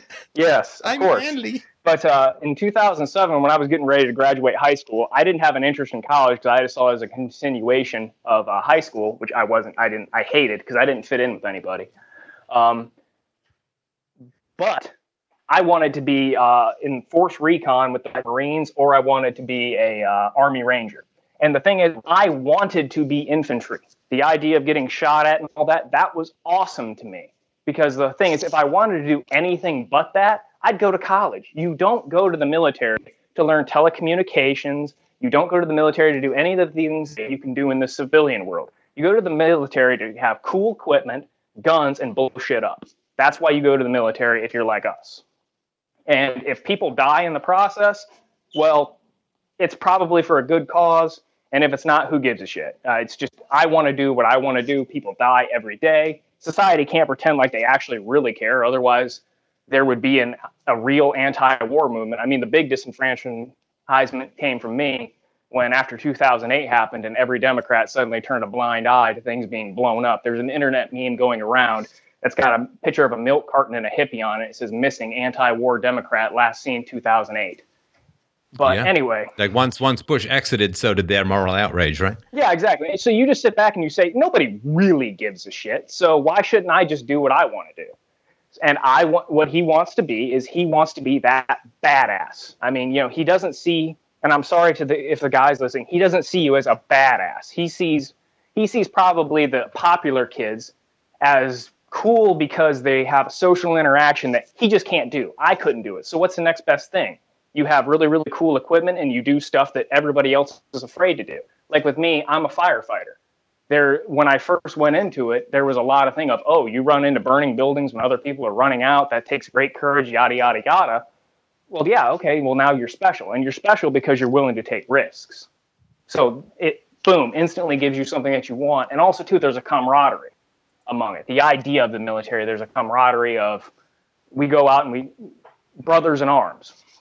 So I'm sure and there are lots of people in the military, of course, who look back on their time as the military as the time when they were closest to others. Oh, absolutely. Yeah. But I would have went into the military, but the whole thing was, like I say, it was the surge going on. And the absolute thing that I did not want to have happen was I didn't want to just go into basic for, 8 to 10 weeks and then go to just some infantry platoon and then be stuck in some foxhole in Fallujah with a bunch of idiots that don't know what they're doing. My thing was I want to have a shot right away at being some type of special forces. And the recruiter told me that I would. Luckily for me, my cousin was a recruiter for the Navy. I went and talked to him, and he went, no, if you look at what they're saying there, that's total bullshit. You'll have an opportunity after 2 deployments. That's what it is. So in other words, they lied to me. I got mad and didn't do it. Very, very lucky that I didn't, even though I considered it again later because I just wasn't happy with my life. But the most important thing that I can say to this is it's actually what I was going to say to everybody who is really most people I listen to calling into this show. You can tell they're uncomfortable talking in public. You can tell they're just uneasy. I don't mean to insult anybody or that. They aren't like yourself or myself in that you'll speak, and if people get upset, and that the idea that it's a problem to you doesn't even enter my mind. I don't give a shit about what people think. I never have because I never fit in with people to begin with, so I don't have that fear of social disapproval because I never had it to begin with. But the main thing that I can tell people, and I'm sorry to interrupt, and I don't want to interrupt your flow, but for me, it's also, and this may sound hokey, but it's genuinely how I feel. It's out of love. Like we don't love people by withholding the truth that we see from them. We don't love the world by withholding facts that it needs to digest. People say, oh, how can you say these things? It's because I love the world and I want the world to be a better place. I want me to be a better person. And you can't ever achieve that in any sustainable way, individually or socially or globally, by withholding the truth from people. I know, I get that. I actually hate the kind of guy, but it is when we withhold the truth from people, it's because we hate them deep down. It's because we have contempt for them deep down. And it's because we're afraid of them deep down, which all of these things are kind of mixed in together. But if you actually genuinely act from a place of love, I want to help. And I know for a simple basic fact that the only way to help people is tell them the truth. Now, if I have lots of evidence for the truth, I'll say it's the truth. If it's my opinion, I'll say it's my opinion, which is the truth that it's my opinion. But I do love the world enough, for he so loveth the world that he is willing to tell it the truth and to be corrected where necessary. So it is not just, I have no fear of social disapproval or anything like that. It's just that we all have the fear and we all have the love. And it is, of course, the hope that the love overcomes the fear to the point where we're willing to tell people the truth, even if they dislike us for it. See, now, just to give you another idea of it, like with me, I am the exact opposite of you, but it's kind of funny that we do the same thing. I have absolutely just disdain and hate for the world. I kind of view the world as we're on the Titanic and we're heading towards an iceberg, and I am literally surrounded by like sheeps and water buffaloes, and I'm just sitting here going, no, steer left. No, steer. God damn you stupid friggin' animals. If I could, I would just, let you all sink. I don't care. I'm a millennial. I've been born into trillions and trillions of dollars of debt and all the other horrible things. Screw you people. But unfortunately, I'm on the same boat as you. And damn it all, now I have to take time out of my one life away from my family that I love to save you retards. I wish I could just I wish that I could get into a lifeboat and just watch you all crash and burn, because that's what you've tried to do to me before I was even born. But unfortunately, that's not an option. So here we are, but that's just me. No, I get it. I mean, we're two different. We're two different generations. It bothers me that I have to save idiots as well as myself and good people. But that's just the way it's the way it is, right? We're all in the same boat. Yeah, and also too, it's kind of funny too. The last time you and I spoke, you asked me if I considered being a father, and now I am. My son's 2 months old. So you are right. Hey, congratulations. Yeah. Thank you. So now you can hate the world even more because your son's even more in debt than you are. Yeah. Well, my son will never. Hopefully, my son will never have to pay a dime of the debt because hopefully it'll collapse long before he enters the workforce. But that's only wishful thinking on my part. All born babies are afflicted with SIDS, which is sudden infant debt syndrome. But anyway, go on. But anyway, I'm okay. Back to with me again in that. So that's his mindset right now. Is that he wants to be exceptional, different, and how do you do that? By becoming a high-speed merchant of death. And it doesn't matter that you're doing things that are quote immoral. Well, the whole world's immoral to begin with, so who cares? I don't care. That's the mindset. These are the things that changed it for me. And these are actually the things, too, that I suggest to every single person, as I just spoke of before, where if you are socially awkward, you're scared to speak out, one, take up, and this is going to really hit people for a loop, take up gardening. Seriously, because what it does two things. One, an actually very, very practical thing, and two, an almost spiritual thing. It's one, when you put work, effort into something, you watch it grow, you watch it live, it lives or dies because of you. And it takes effort, skill, and a thought process. It changes you. It's almost, it's like a mini version of being a father to me, almost. Like, it's just as I watched my son grow, even over the first 2 months, and I was shocked at how much of a personality he was born with, my goodness. But it's the same thing, only on steroids for when you become a father. So that's a big thing I can say right there. And also now it gives you something to where you know what it is to create something. You know what it is to have value in the world to where you aren't just willing to walk away from the sinking ship and say, fuck it, who cares? So that's the first thing. The second thing is it's a very, very good thing to know how to grow your food. That's nice to know. The next thing is I heard him say that he was into Brazilian Jiu-Jitsu. I was going to tell everybody, you want to get into a martial art, but do not get into things like that because I've done Brazilian Jiu-Jitsu. It's very technical. It's like playing chess, but physically. What I suggest, and that's for anybody who wants to be more assertive, take up boxing. Because this is what's going to happen in boxing. You're going to learn how to train. You're going to work really, really hard. You're going to learn what it is to, have more confidence in yourself. Then you're going to because they're going to train you for a while before they let you spar. Then you're going to step out into the sparring ring. You're going to go up against somebody who's way better than you. And they're going to punch you in the face. You're going to fall down. Your bell is going to get rung and your nose is going to bleed. You're going to taste your own blood. And in other words, it's absolutely everything that you were afraid of when you first went into boxing. And then what happens next is you pick yourself up, you wipe your nose off, you realize it's not that bad, and you go back to it. And in fact, if you really dedicate yourself, it'll get to the point where getting tagged good, it's you actually kind of laugh and it's enjoyable even. You taste your own blood. And that's the way it is, especially when I hear people in Sweden call in, Germany call in. You just hear this defeated, scared. It's just like when I see somebody step into the gym for the first time. They're scared. They're afraid of getting hit. These people are afraid of being hit, and I can tell by listening to them, they've never really been hit in the world of ideas. They've never been punched in the face and had the worst possible thing happen. Well, like I say, is that once you've done it for real, like you've actually tasted your own blood, the idea of having some crybaby who you don't respect to begin with at all, saying mean things to you, you'll enjoy it.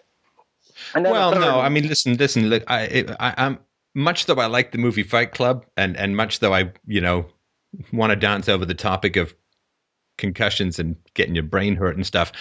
To be fair to the people, in Europe, it's not that they're afraid of mean people on the internet. They're afraid of being arrested. They're afraid of saying things that are true. Because they were afraid of the mean people. So because they were afraid of the mean people, they've let the mean people set up all these laws. Yeah, exactly. If again, like I say, if you'd have taken that punch in the face early on, now you're in the situation where, you do face more significant risk. This goes back to Genghis Khan.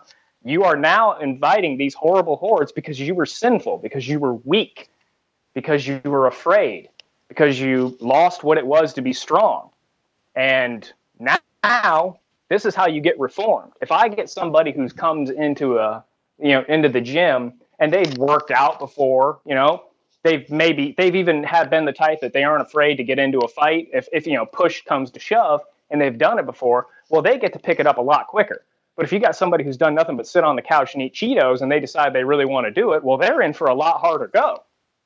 Well, so are you saying that the brave? Hang on. I mean, this may have worked for you, but I got to push back a little bit because I've not noticed that all the bravest people on the internet are all boxers.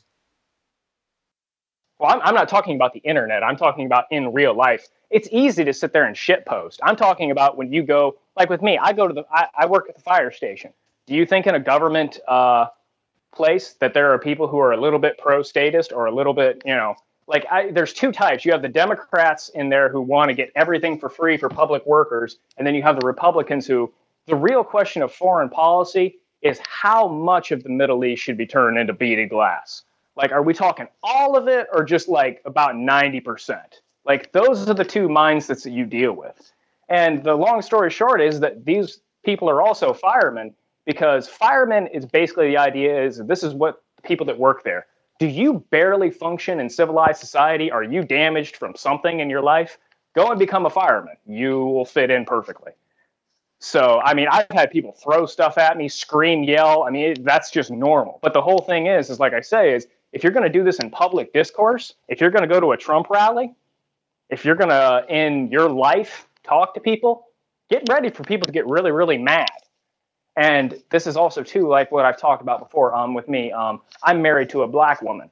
I am much more comfortable around black culture than I am white culture, because the thing is, my best friend is from Haiti. And him and I have talked in the past, and he says, you're the first white person to ever speak to me with respect. And what he meant by that is not as in the multicultural hugs and kisses where we all get along, but the point where I would look him in the face and say, fuck you. He'd talk about, the rape and pillage of white people and that. And I said, yeah, you got a legitimate issue there on some stuff, but I don't want to hear it. Shut up. I'm not going to listen to your crying. No. I mean, I'm not in the mood for it. And that I gave him the respect of, I will treat you just like anybody else. I'm not like a Republican who's just going to say you're a recipient, or the white person who's afraid of talking to you because they're going to be called a racist. And I'm not also the social justice warrior who's going to coddle you and treat you like a child. I mean, this guy came from the wars of Haiti, and he says, no, you treat me like a man. And that's what a lot of minority cultures can't stand about white people, is that you're afraid to offend people. No, they're full-grown adults. And what's more, too, they've 9 times out of 10, people who come from minority cultures, they are not came from coddling. They didn't come from a bunch of people who sat down and said, oh, I completely understand where you're coming from. Oh, let's work this out. No, they come from people who aren't afraid to stand up and say, screw you. And that's what they respect. Because when you try and give them weasel words, they think you're trying to manipulate them. They think that you're that guy who's trying to hustle them. Well, it's funny because I speak pretty frankly about race on this show. Yeah. And according to, I don't know, a significant proportion of people, that makes me a racist. And therefore, of course, other races and cultures and ethnicities should have nothing to do with me. However, as you've probably noticed, we get a huge number of blacks and Hispanics and other ethnicities calling in. Yeah, exactly. Yeah. Because here's a place like where I can be honest and other people can be honest. We had like a show just turned out that way. It was like all, quote, minorities in one of the recent shows. I don't know if it's out or not now. I talk frankly about single moms. What do we get? Tons of single moms calling in because they can actually get and have an honest conversation, which is what everybody really who's got any honor and decency and courage wants, is an honest conversation. If Muslims call in, honest conversations about the pluses and minuses, the good and the bad, the right and the wrong, the genetic and the environmental, the moral and the challenge. I mean, we have like honest conversations, and I got to think as far as like, I don't know, libertarian minded shows and so on, we get a lot of people who wouldn't normally be part of a libertarian conversation calling in, I think it's great because they know that I'm going to treat them as people who are responsible, as I want them to treat me. I'm going to tell them what I think without putting myself through some Ronald McDonald taking a baguette sideways crap on a toilet kind of facial grimacing of political correctness, just honest conversations, and that I'm going to treat them with the respect of honesty and curiosity as well. And I mean, it's very much against what people would think would be the case. But if you're honest with people, they'll want to talk to you no matter what your race and ethnicity is, or gender, or marital status, or what. Mm-hmm, exactly. And it's just like I say, is like, it's just, that's the thing of really what's more too why I just don't feel comfortable in vast swaths of white culture, whether it's, more conservatives, because then they're so afraid to talk about anything controversial because they're beaten down by words. And how do you respect somebody like that? I mean, from a deep level, you talk about, love of being able to show people respect. It's really, really difficult. And then then when you come to the other extreme of it's basically the mindset of, I think you've said it before, the 40-year-old cat lady who's just completely detached from reality and views all these other people who are darker than them as children. And that's the most unbelievably disrespectful thing you can do to a person. I mean, it's disgusting to me because, like I say, my son is half and half, and the idea that people are going to just look at him and be like, oh, well, you're just a victim. It's disgusting to me. And as a father, you never want people to take away moral agency from your children because that's so bad for them. It's so bad for them. And this idea that we just take away moral agency from entire groups of people, and well, these Hispanics had to attack Trump supporters because Trump supporters were doing X. It's like, my God, that's so horribly racist. Well, they have no choice, you see. They saw someone point at a shirt with a picture of Donald Trump, so of course they had to. And it's like, oh, are you kidding me? That's just unbelievably racist. And then, like I talk to people all the time too, is that now wait for things to get really, really bad. I mean, really bad. I'm talking about as in civil strife. Now, the left, which personally, I think politically, the left is about done, personally, because when they run out of money, but that's a separate conversation. But they have that mindset that these minority groups, they are like children or like animals. I think it's you that said, wave the red flag and the bull's going to charge. And right now, it's really, really big on maternally. They view them like cats or dogs, which is, again, why I find it so disgusting. But let things get bad. Let things start to riot. Let a lot of bad, really, really bad things happen. Well, now all of a sudden, they're still going to have that racism. They're still going to view them as an animal, but now it's going to be like a chimpanzee or a bear that's attacking. Well, you guys were great for when we needed your votes, but now that voting doesn't matter anymore, and we're trying to establish leftist totalitarianism, well, your role has been played. And then and I think what's more too, you're starting to see in the black community, a lot of people are starting to really get wise to smell of that.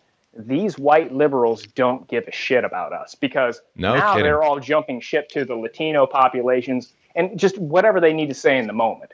And you're starting to see a big divide, at least where I am. And it's starting to get pretty ugly, actually, because you're starting to see a lot of groups of them just saying no. It's less, it's less ugly than the alternative, right? Oh yeah, absolutely, yeah. I mean, well, personally, I just wish that a large enough population of the United States or even Europe would just stop paying taxes. I really wish that would happen because then I think all this could be averted. Because if you get 1% of the U.S. population to stop paying taxes, that's 3 million people, or twice the number of people who are actively incarcerated or in the justice system. And if all of them said, let's just say Hillary's elected and Trump and Bernie are both just blatantly Banana Republic style forced out, well, then you could say to both of them, this is a good enough reason to not pay taxes. So among libertarians, the right and the left, you can just get 3 million people to say, nope, not doing this. Well, then at that point, there's no way that they could enforce that. You can't prosecute 3 million people who all demand their day in court. Justice system grinds to a screeching halt. And then once you see a whole bunch of other people who are working, the workers, the makers, and the takers are saying, well, shit, I cannot pay taxes, and they can't do nothing to me. I'm going to go down to my income tax at my job, and I'm going to put down 99 for dependents. I'm going to try and pay as absolute little as I possibly can in income tax. And then when the government tells me at the end of the year I owe them, I'm going to say, no, I'm not paying you. Come get me. Well, once enough people see that, then what's more too, you can also, where they can't do anything, then at that point you'll probably start seeing stores saying, well, we're not going to charge sales tax. That's going to be our way that we can get more business, and you won't do nothing to us. It's just that's what I would love to see happen, because quite personally, I mean, you've been doing the reason and evidence and the argument for 10 years, and it's only gotten worse. I've come to the conclusion. I'm also a window washer. That's my business. And I wash a lot of restaurants, and I'm among good people, but of the lower IQ spectra. And if you can sit there and talk to them about reason, evidence, facts, yada, yada, yada, they don't give a shit. I mean, very few will, but ultimately they don't care. It's what's in it best for me. But what they really respond to is giving them somebody to hate. So if you go into any of those communities and say, well, look at what the government's done to you. Look at your education system. Look at it's as Diamond and Silk said, the vote plantation you live in. They don't give a shit about you. They're your enemy. Not white people, not Hispanics, not black people, not business owners, no. It's the damn bureaucrats. Those are the ones. Well, and there's something Hillary Clinton put out this delete your account thing to on one of her staffers. I mean, it's so lame. Anyway, but Twitter. So this is from Breitbart.com. Twitter users blasted Hillary Clinton Thursday, calling her a liar who stole billions in donations meant to rebuild Haiti, because she doesn't give an F about black people after her social media minions posted a tweet attacking Republicans. And it's like, so this kind of stuff coming out where, if, and there's a lot, of course, of Latinos and even Muslims and even blacks who are very keen on Donald Trump. And that is, if the Democrats start to lose that narrative, it's going to be it for them for quite a while. So, listen, man, I appreciate the chat. I got one more caller to get to tonight, so let me do my thing on the Fall of Rome, which I've always had a special fascination for. It should be out pretty soon, and then you'll call back in. We'll talk more about it. Sounds great to me. You have a great evening. You too. Thanks, man. All right, up next is Joe. Joe wrote in and said, why is it that most atheists seem to have a hostile attitude towards theists? It seems as though almost every renowned atheist's sole purpose is to destroy religion, Christianity in particular. What is the source of most atheists' belligerent attitudes towards religion? That is from Joe. Hey, Joe, how you doing? Hey, Mr. Molyneux, how are you doing? I'm well, thank you. That's good. I used to be young and say, Mr. Molyneux is my father, but no, can't do that anymore. All right. So, have you experienced this yourself personally? Yes and no, a little bit. I'm quite vocal about my beliefs on the internet, sort of, and And what are your beliefs? I'm a Christian.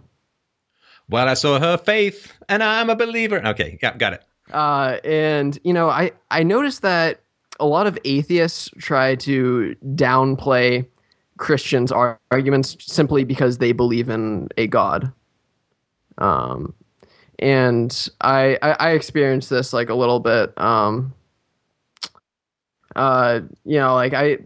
say something, and they just sort of try to downplay my arguments, I guess. I don't know. Right. Yeah. Sorry, you still on? Yeah, I'm still on. Yeah, I'm still waiting for you to finish. If you finish your thought, I mean, you can end with the question or let me know you're done. Yeah. Well, basically, whether or not you believe in God should not really be an important topic of discussion, considering like the crazy times we live in and all that. And yeah, and also I wanted to ask, why are there religion bashing atheists but not like atheism bashing theists? Oh no, come on! There are some atheism bashing theists. I think that's fair to say, but okay. I would agree that in my experience and having been on the atheist side of things and launching some salvos as well, it seems to go a little bit more from the atheist to not to the theist, but to the Christian side. Yeah, for the most part. Yeah, definitely. Right, which has got to be kind of annoying. Christianity is not these days one of the more aggressive religions, and the fact that Christians get a lot of attacks from atheists, whereas other religions don't, can be frustrating. It's like, oh, so we're nice, so we get picked on. Okay, that doesn't seem to have a lot of intellectual integrity behind it. But I can't speak to most atheists. But as you know, I've significantly shifted my views with regards to Christianity.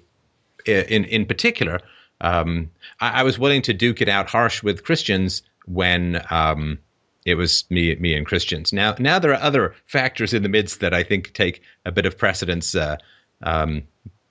with regards to that. If space aliens come, I think humanity will pull together for a while. Definitely, and deal with that. So the atheists have a hostile attitude towards Christianity. Well, it's partly because Christianity is nice and atheists don't fear repercussions.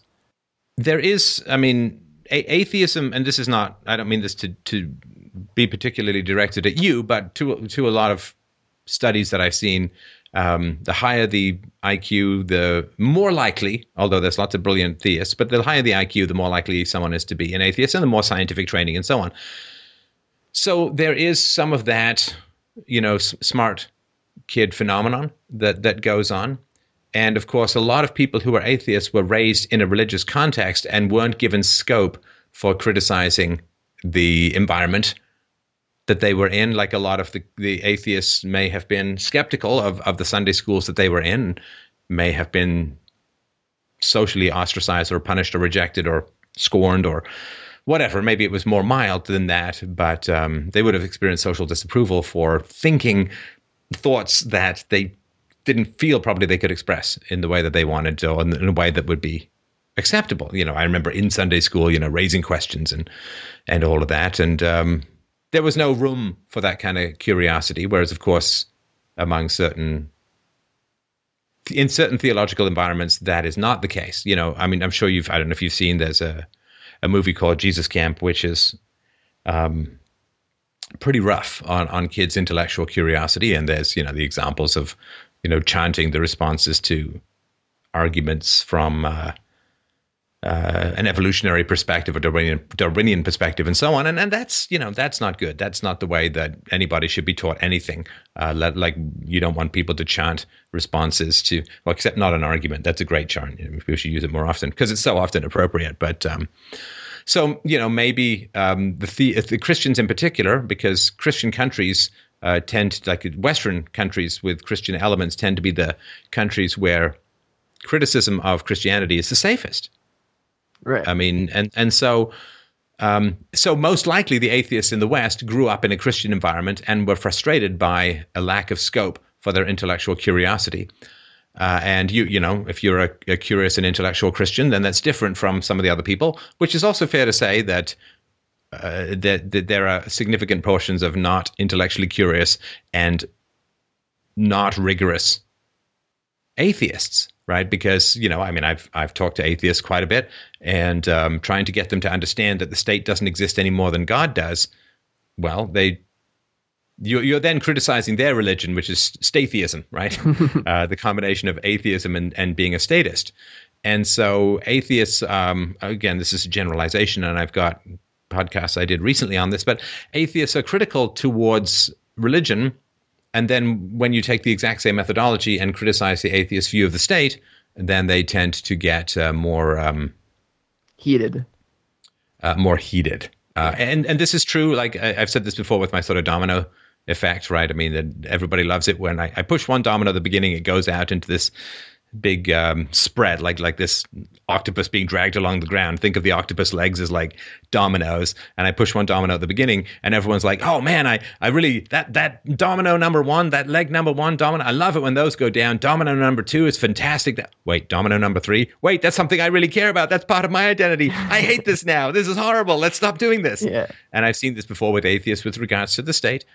And I've seen this also with people who are very much into the non-aggression principle, and then I start talking about spanking. And so when I was pushing non-aggression principle down, and the state was, in its, oh, great, like, oh, I'm with you, man. But then it's like, boom, okay. Or, they like the fact that I'm very much into reason and clarity and evidence. But then when I criticize excessive drug use as disorienting and bewildering and bad for the brain, they're like, oh, no, I like the reason and evidence thing when you were talking about God and the state. But now that you're talking, right? Yeah. It is a problem. And people say, well, I want to get destructive or abusive governments out of my life and bureaucrats and so on. I say, well, you can't really control that. But if you have destructive or abusive people in your life, well, you have a little bit more of a choice about that. Oh, no, that's, that's too actionable. That's too personally costly or whatever, right? Mm-hmm. And so it's not just atheists. I mean, most people have this, this is the stuff that I'm happy to criticize, and this is the stuff that is sacred to me. And sacred, sounds like an elevating term. Sacred to me is just something that is in a cowardly way excluded from reason and evidence, and you just call it sacred because calling it cowardice is not as elevated. Libertarians, government programs are terrible. Government programs are terrible. Immigration is a big, giant government program. No, immigration is great. It's like, okay, so the welfare state is bad, which is a big, giant government program. Which is no relationship to charity, but is the exact opposite of charity. That's really, really bad because it's coercive. Okay, well, the immigration policies are a big, giant government program that have as much to do with the free movement of people as the welfare state does with charity.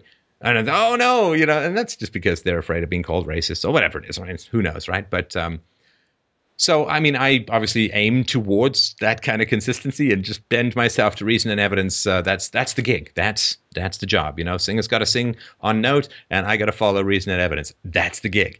And I have a lot of people who are, watching and listening to what I do who let me know if I drift aside. So I've got a lot of course correction stuff going on, and I don't have to change. Like if I change, given that I've always said reason and evidence rather than conclusions, it's the methodology that matters, not the conclusions. If I change direction, based on reason and evidence, I mean, people can say, oh, he's a flip-flopper. And it's like, but that's nonsense because I've always said reason and evidence is what to. So if I get new information, right, if someone does a study which brings some really important new information to light, well, then I have to absorb that because that's evidence. And if someone comes up with a really good argument, then I have to follow that because that's a really, right? So because the gig has always been for me, I'm going to follow reason and evidence, then changing my perspectives on things based upon new information or new circumstances, it's perfectly fine. The boxer's a goal is to win the match, not to punch this way and then this. Like you just adapt to what's going on and win the match. So that's my guess, is that if you want to see atheists in a lot of atheists having a stronger reaction towards an idea even than theism, just talk to them about anarchy and you'll see an even stronger reaction because that's in many cases their religion. Right. And obviously I know you're an atheist, Stefan, but like, and you're a very knowledgeable guy. Why don't you attack religion in the way that most renowned atheists do? Oh, I have in the past. I have been quite critical of religion, and what you mean? Sort of why am I? I've generally had pretty positive conversations with people about religion, but I have been very critical of it. Well, that's a big question, and I should probably do a proper essay on it. But I now that I've had this sort of bell curve stuff, and again, I'm not talking ethnicity just as a whole, the bell curve stuff has sort of been netted into my basic cortex. It's been netted into my spine.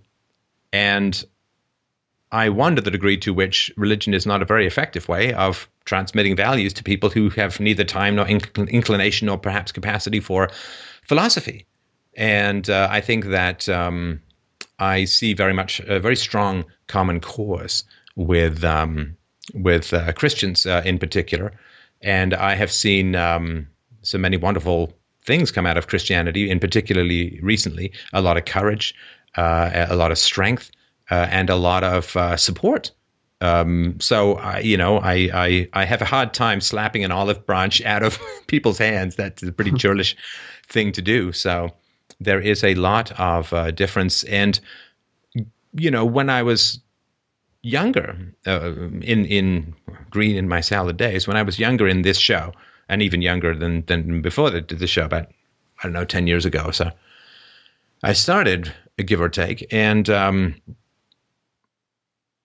when I was younger, I had much more faith. It turned out to be faith. I had much more belief in reason and evidence changing people's minds. A big pivotal presentation that we did was called The Death of Reason, which you can find, of course, at youtube.com/freedomainradio, which just points out all the ways in which when you give people counter evidence, very often their initial prejudice tends to become stronger.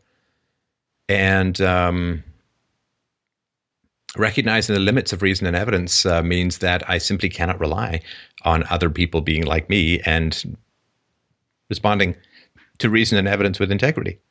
I may regret it. I may be frustrated by it, but, if the sun is hot, you put on sunscreen. There's no point getting angry at radiation, right? You have to just recognize what the situation is and adapt to it.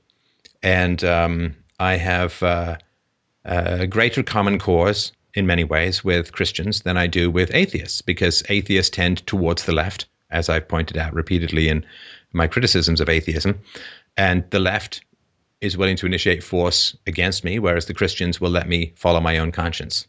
They will attempt to convert me with the word rather than the sword.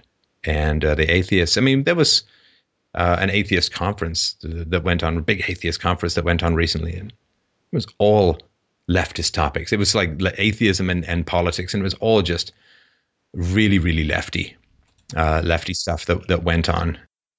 I don't know the degree to which, because, there is a strong tradition in leftist and particularly communist thought that religion stands between the communist and his ideal society, which is why it must be attacked and undermined and destroyed, not because there's a giant commitment to rationality any more than if one mafia family attempts to wipe out another mafia family, it's because they want to bring peace and harmony to the city. It's just a competition of gangs. And to some degree, the atheist attack on Christianity is because Christianity stands between the atheist and the state. Because when Christianity works, in some ways, there's less need for a state, because there's the internalization of ethics rather than the fear of punishment from a secular standpoint. So I have a lot more, and I share, some of the frustrations that philosophers have with atheists is that it's kind of a one-note band. It's like, do you guys jam at all? Do you just play your three greatest hits? Is there a lot of moving forward? Atheism is, what did Milo Yiannopoulos say? Atheism is so boring. There's true. Okay, so there's no God. Okay, and let's say so there's no God. Okay, then what? And that, I think, is interesting. And the fact that, people who were atheists have made some pretty spectacularly bad moral decisions. Communism is a pretty obvious one, but Fabian socialism would be another one, and a lot of socialism would be. And much though I like certain things that Christopher Hitchens did, the fact that he was obviously in his youth, and not even so much of a youth, a Marxist, and then was very keen on the war against Saddam Hussein in Iraq and so on, and I guess died before he saw the genuine and terrifying fallout of that, which may in fact eventually be fallout from that. And that there does not appear to be an ongoing process of intellectual curiosity and self-examination in the Socratic sense. Like, when are atheists saying, okay, what is the stuff that we believe that might be subject to the same rigor we apply to Christians or other belief systems? When I heard arguments against God, I was very excited. When I heard arguments against the state, I was very excited. When I, talk to or read people like Gabor Mate, Dr. Gabor Mate, who's been on the show a couple of times, talk about addiction and how it works. When I hear the origins of war in child abuse from Lloyd Demoss, I was fascinated by it. When I find out about race and IQ. I'm curious. I'm fascinated by it when I start thinking more about feminism and the role of women in the cycle of violence and spanking and childhood development. Like, I mean, my curiosity just goes 6 different ways from Sunday. And that is why I like to do what I do. And that's why it will never be done, because there's more things to think about. And every day there's new reason and evidence, new evidence for sure. And from that, you can construct better arguments.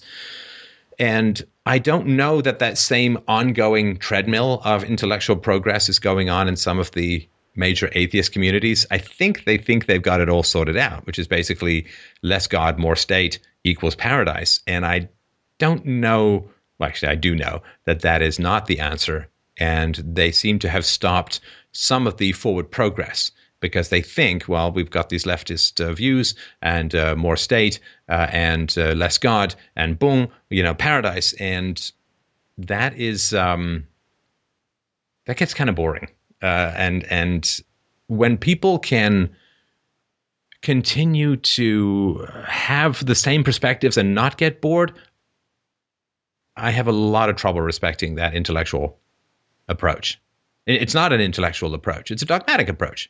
A dogmatist will get the idea set and then defend it, no matter what. And to relinquish it is to relinquish identity, right? You never want to fuse your identity in with conclusions, because that is a terrible, terrible way to insult reason and evidence, which is a process, it's a methodology, not a endpoint, a journey, right? Not a destination. And so when people aren't bored of atheism after a while and say, okay, it's only so many times I can say there's no God. Now what? How can I take these same processes and apply it to new areas? Can we apply it to gender questions? Can we apply it to parenting? Can we apply it to the state? Can we apply it to whatever, right? But when there's just like, yep, still no God, and socialism or whatever, leftism, not a lot of moving forward. Yeah, it's a fixed and eventually, to me, arid belief system, and it's dogmatic, and it is again, Milo's got it right. It's boring, it's boring. It's boring, and now what, right? And whatever you think about Milo, the word that comes to mind is never boring.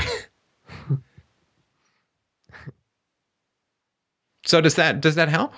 Oh yeah, I mean, it's two rival gangs in a lot of ways, and I like the Christians a lot more these days. Yeah, no, that definitely helps. And wouldn't you agree that the topic of God really isn't that important, because we're living in such a crazy time right now. Oh yeah. Yeah. Oh yeah. Yeah. Oh yeah. No, I mean, you don't. If you're a painter, to hell with delicately mixing paints when your house is on fire. You should have some higher priorities than that. Yeah, definitely. Yeah. If you're fighting with your wife and then there's a bear in the room, yeah. I don't think the bear's going to wait. I think you might want to put down your disagreements and deal with the bear. And that is, that used to be called, well, it still is called scholasticism, which was these arguments, how many angels can dance on the head of the pin, or the big one in the Middle Ages was, did Adam have a belly button? Because Adam's made in the image of God. God doesn't have a belly button because he's not born of woman. But if Adam's made in the image of God, then Adam can't have a belly button, but we have belly buttons. So then we're not in the image of Adam, and therefore we can't be in the image of God. And I mean, people would really, really think about that stuff. And then the Black Death came along, and people stopped thinking about that stuff and started trying to figure out how to not be dead. And again, I love that stuff. Abstract intellectual questions are great deals of fun. And so's learning how to break dance, just not when the tsunami is gathering on the horizon. That's all. Right. And do you feel that maybe a lot of atheists try to downplay people's arguments because they believe in God? Like if they speak out against I don't know, the legalization of homosexual marriage in all 50 states, and the people on the left say, oh, you're against that just because you're a Christian. Would you say that happens a lot? Or? I think it does. And of course, if the people on the left are concerned with proper treatments of homosexuality, there are other religions they could be looking at other than Christianity, but they don't tend to because maybe they're nervous about it. But no, I mean, what Christians need to do, in my humble opinion, and the great good that they could do for the world, is to start questioning atheists about the existence of the state. You know, to hell with playing defense. It's so boring, right? I mean, to hell with playing defense. Just say, yeah, you know, this atheist Christian thing's been going on for thousands of years. Tell me, atheist, does the state exist? Yeah. So, like, what do you mean by that? You know, the existence of the state. Do you mean government or? Yeah. Does the government exist? Oh. I mean, I've done this a bunch of times before, so you know, people can just do a search for it. But yeah, just ask, you know. You believe in it's terrible for me to believe in a central authority that only exists within my own mind and doesn't exist within reality in any empirical, tangible way. How about the state? Isn't that your God? Isn't that what you believe in? That is a authority that you think exists in the real world, but is only a set of beliefs that has no tangible material existence in the world? Say, here's a picture of the Capitol. That's not a picture of government. That's a building. You can convert it to a flea market and, well, I guess the price of the congressman would just go down a little bit.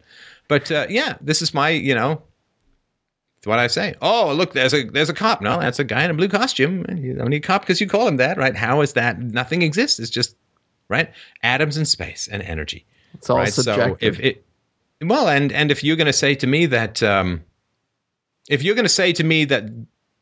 the government exists because government buildings exist, then you have to tell me that God exists because churches exist. Right. If you're going to say, well, people believe in the government, that's why it exists, then you say, well, then faith in God creates God. God exists because people believe in him. Right. And so with Christians, they do a hell of a lot of good. And by God, you know, punch these arrogant socialist atheists in the nads. They sure could use it. You know, it gives them something. It gives them something to work for. You know, nothing breeds arrogance like laziness. Because, you know, when you're lazy, you have to justify it and you say, well, I'm just so superior.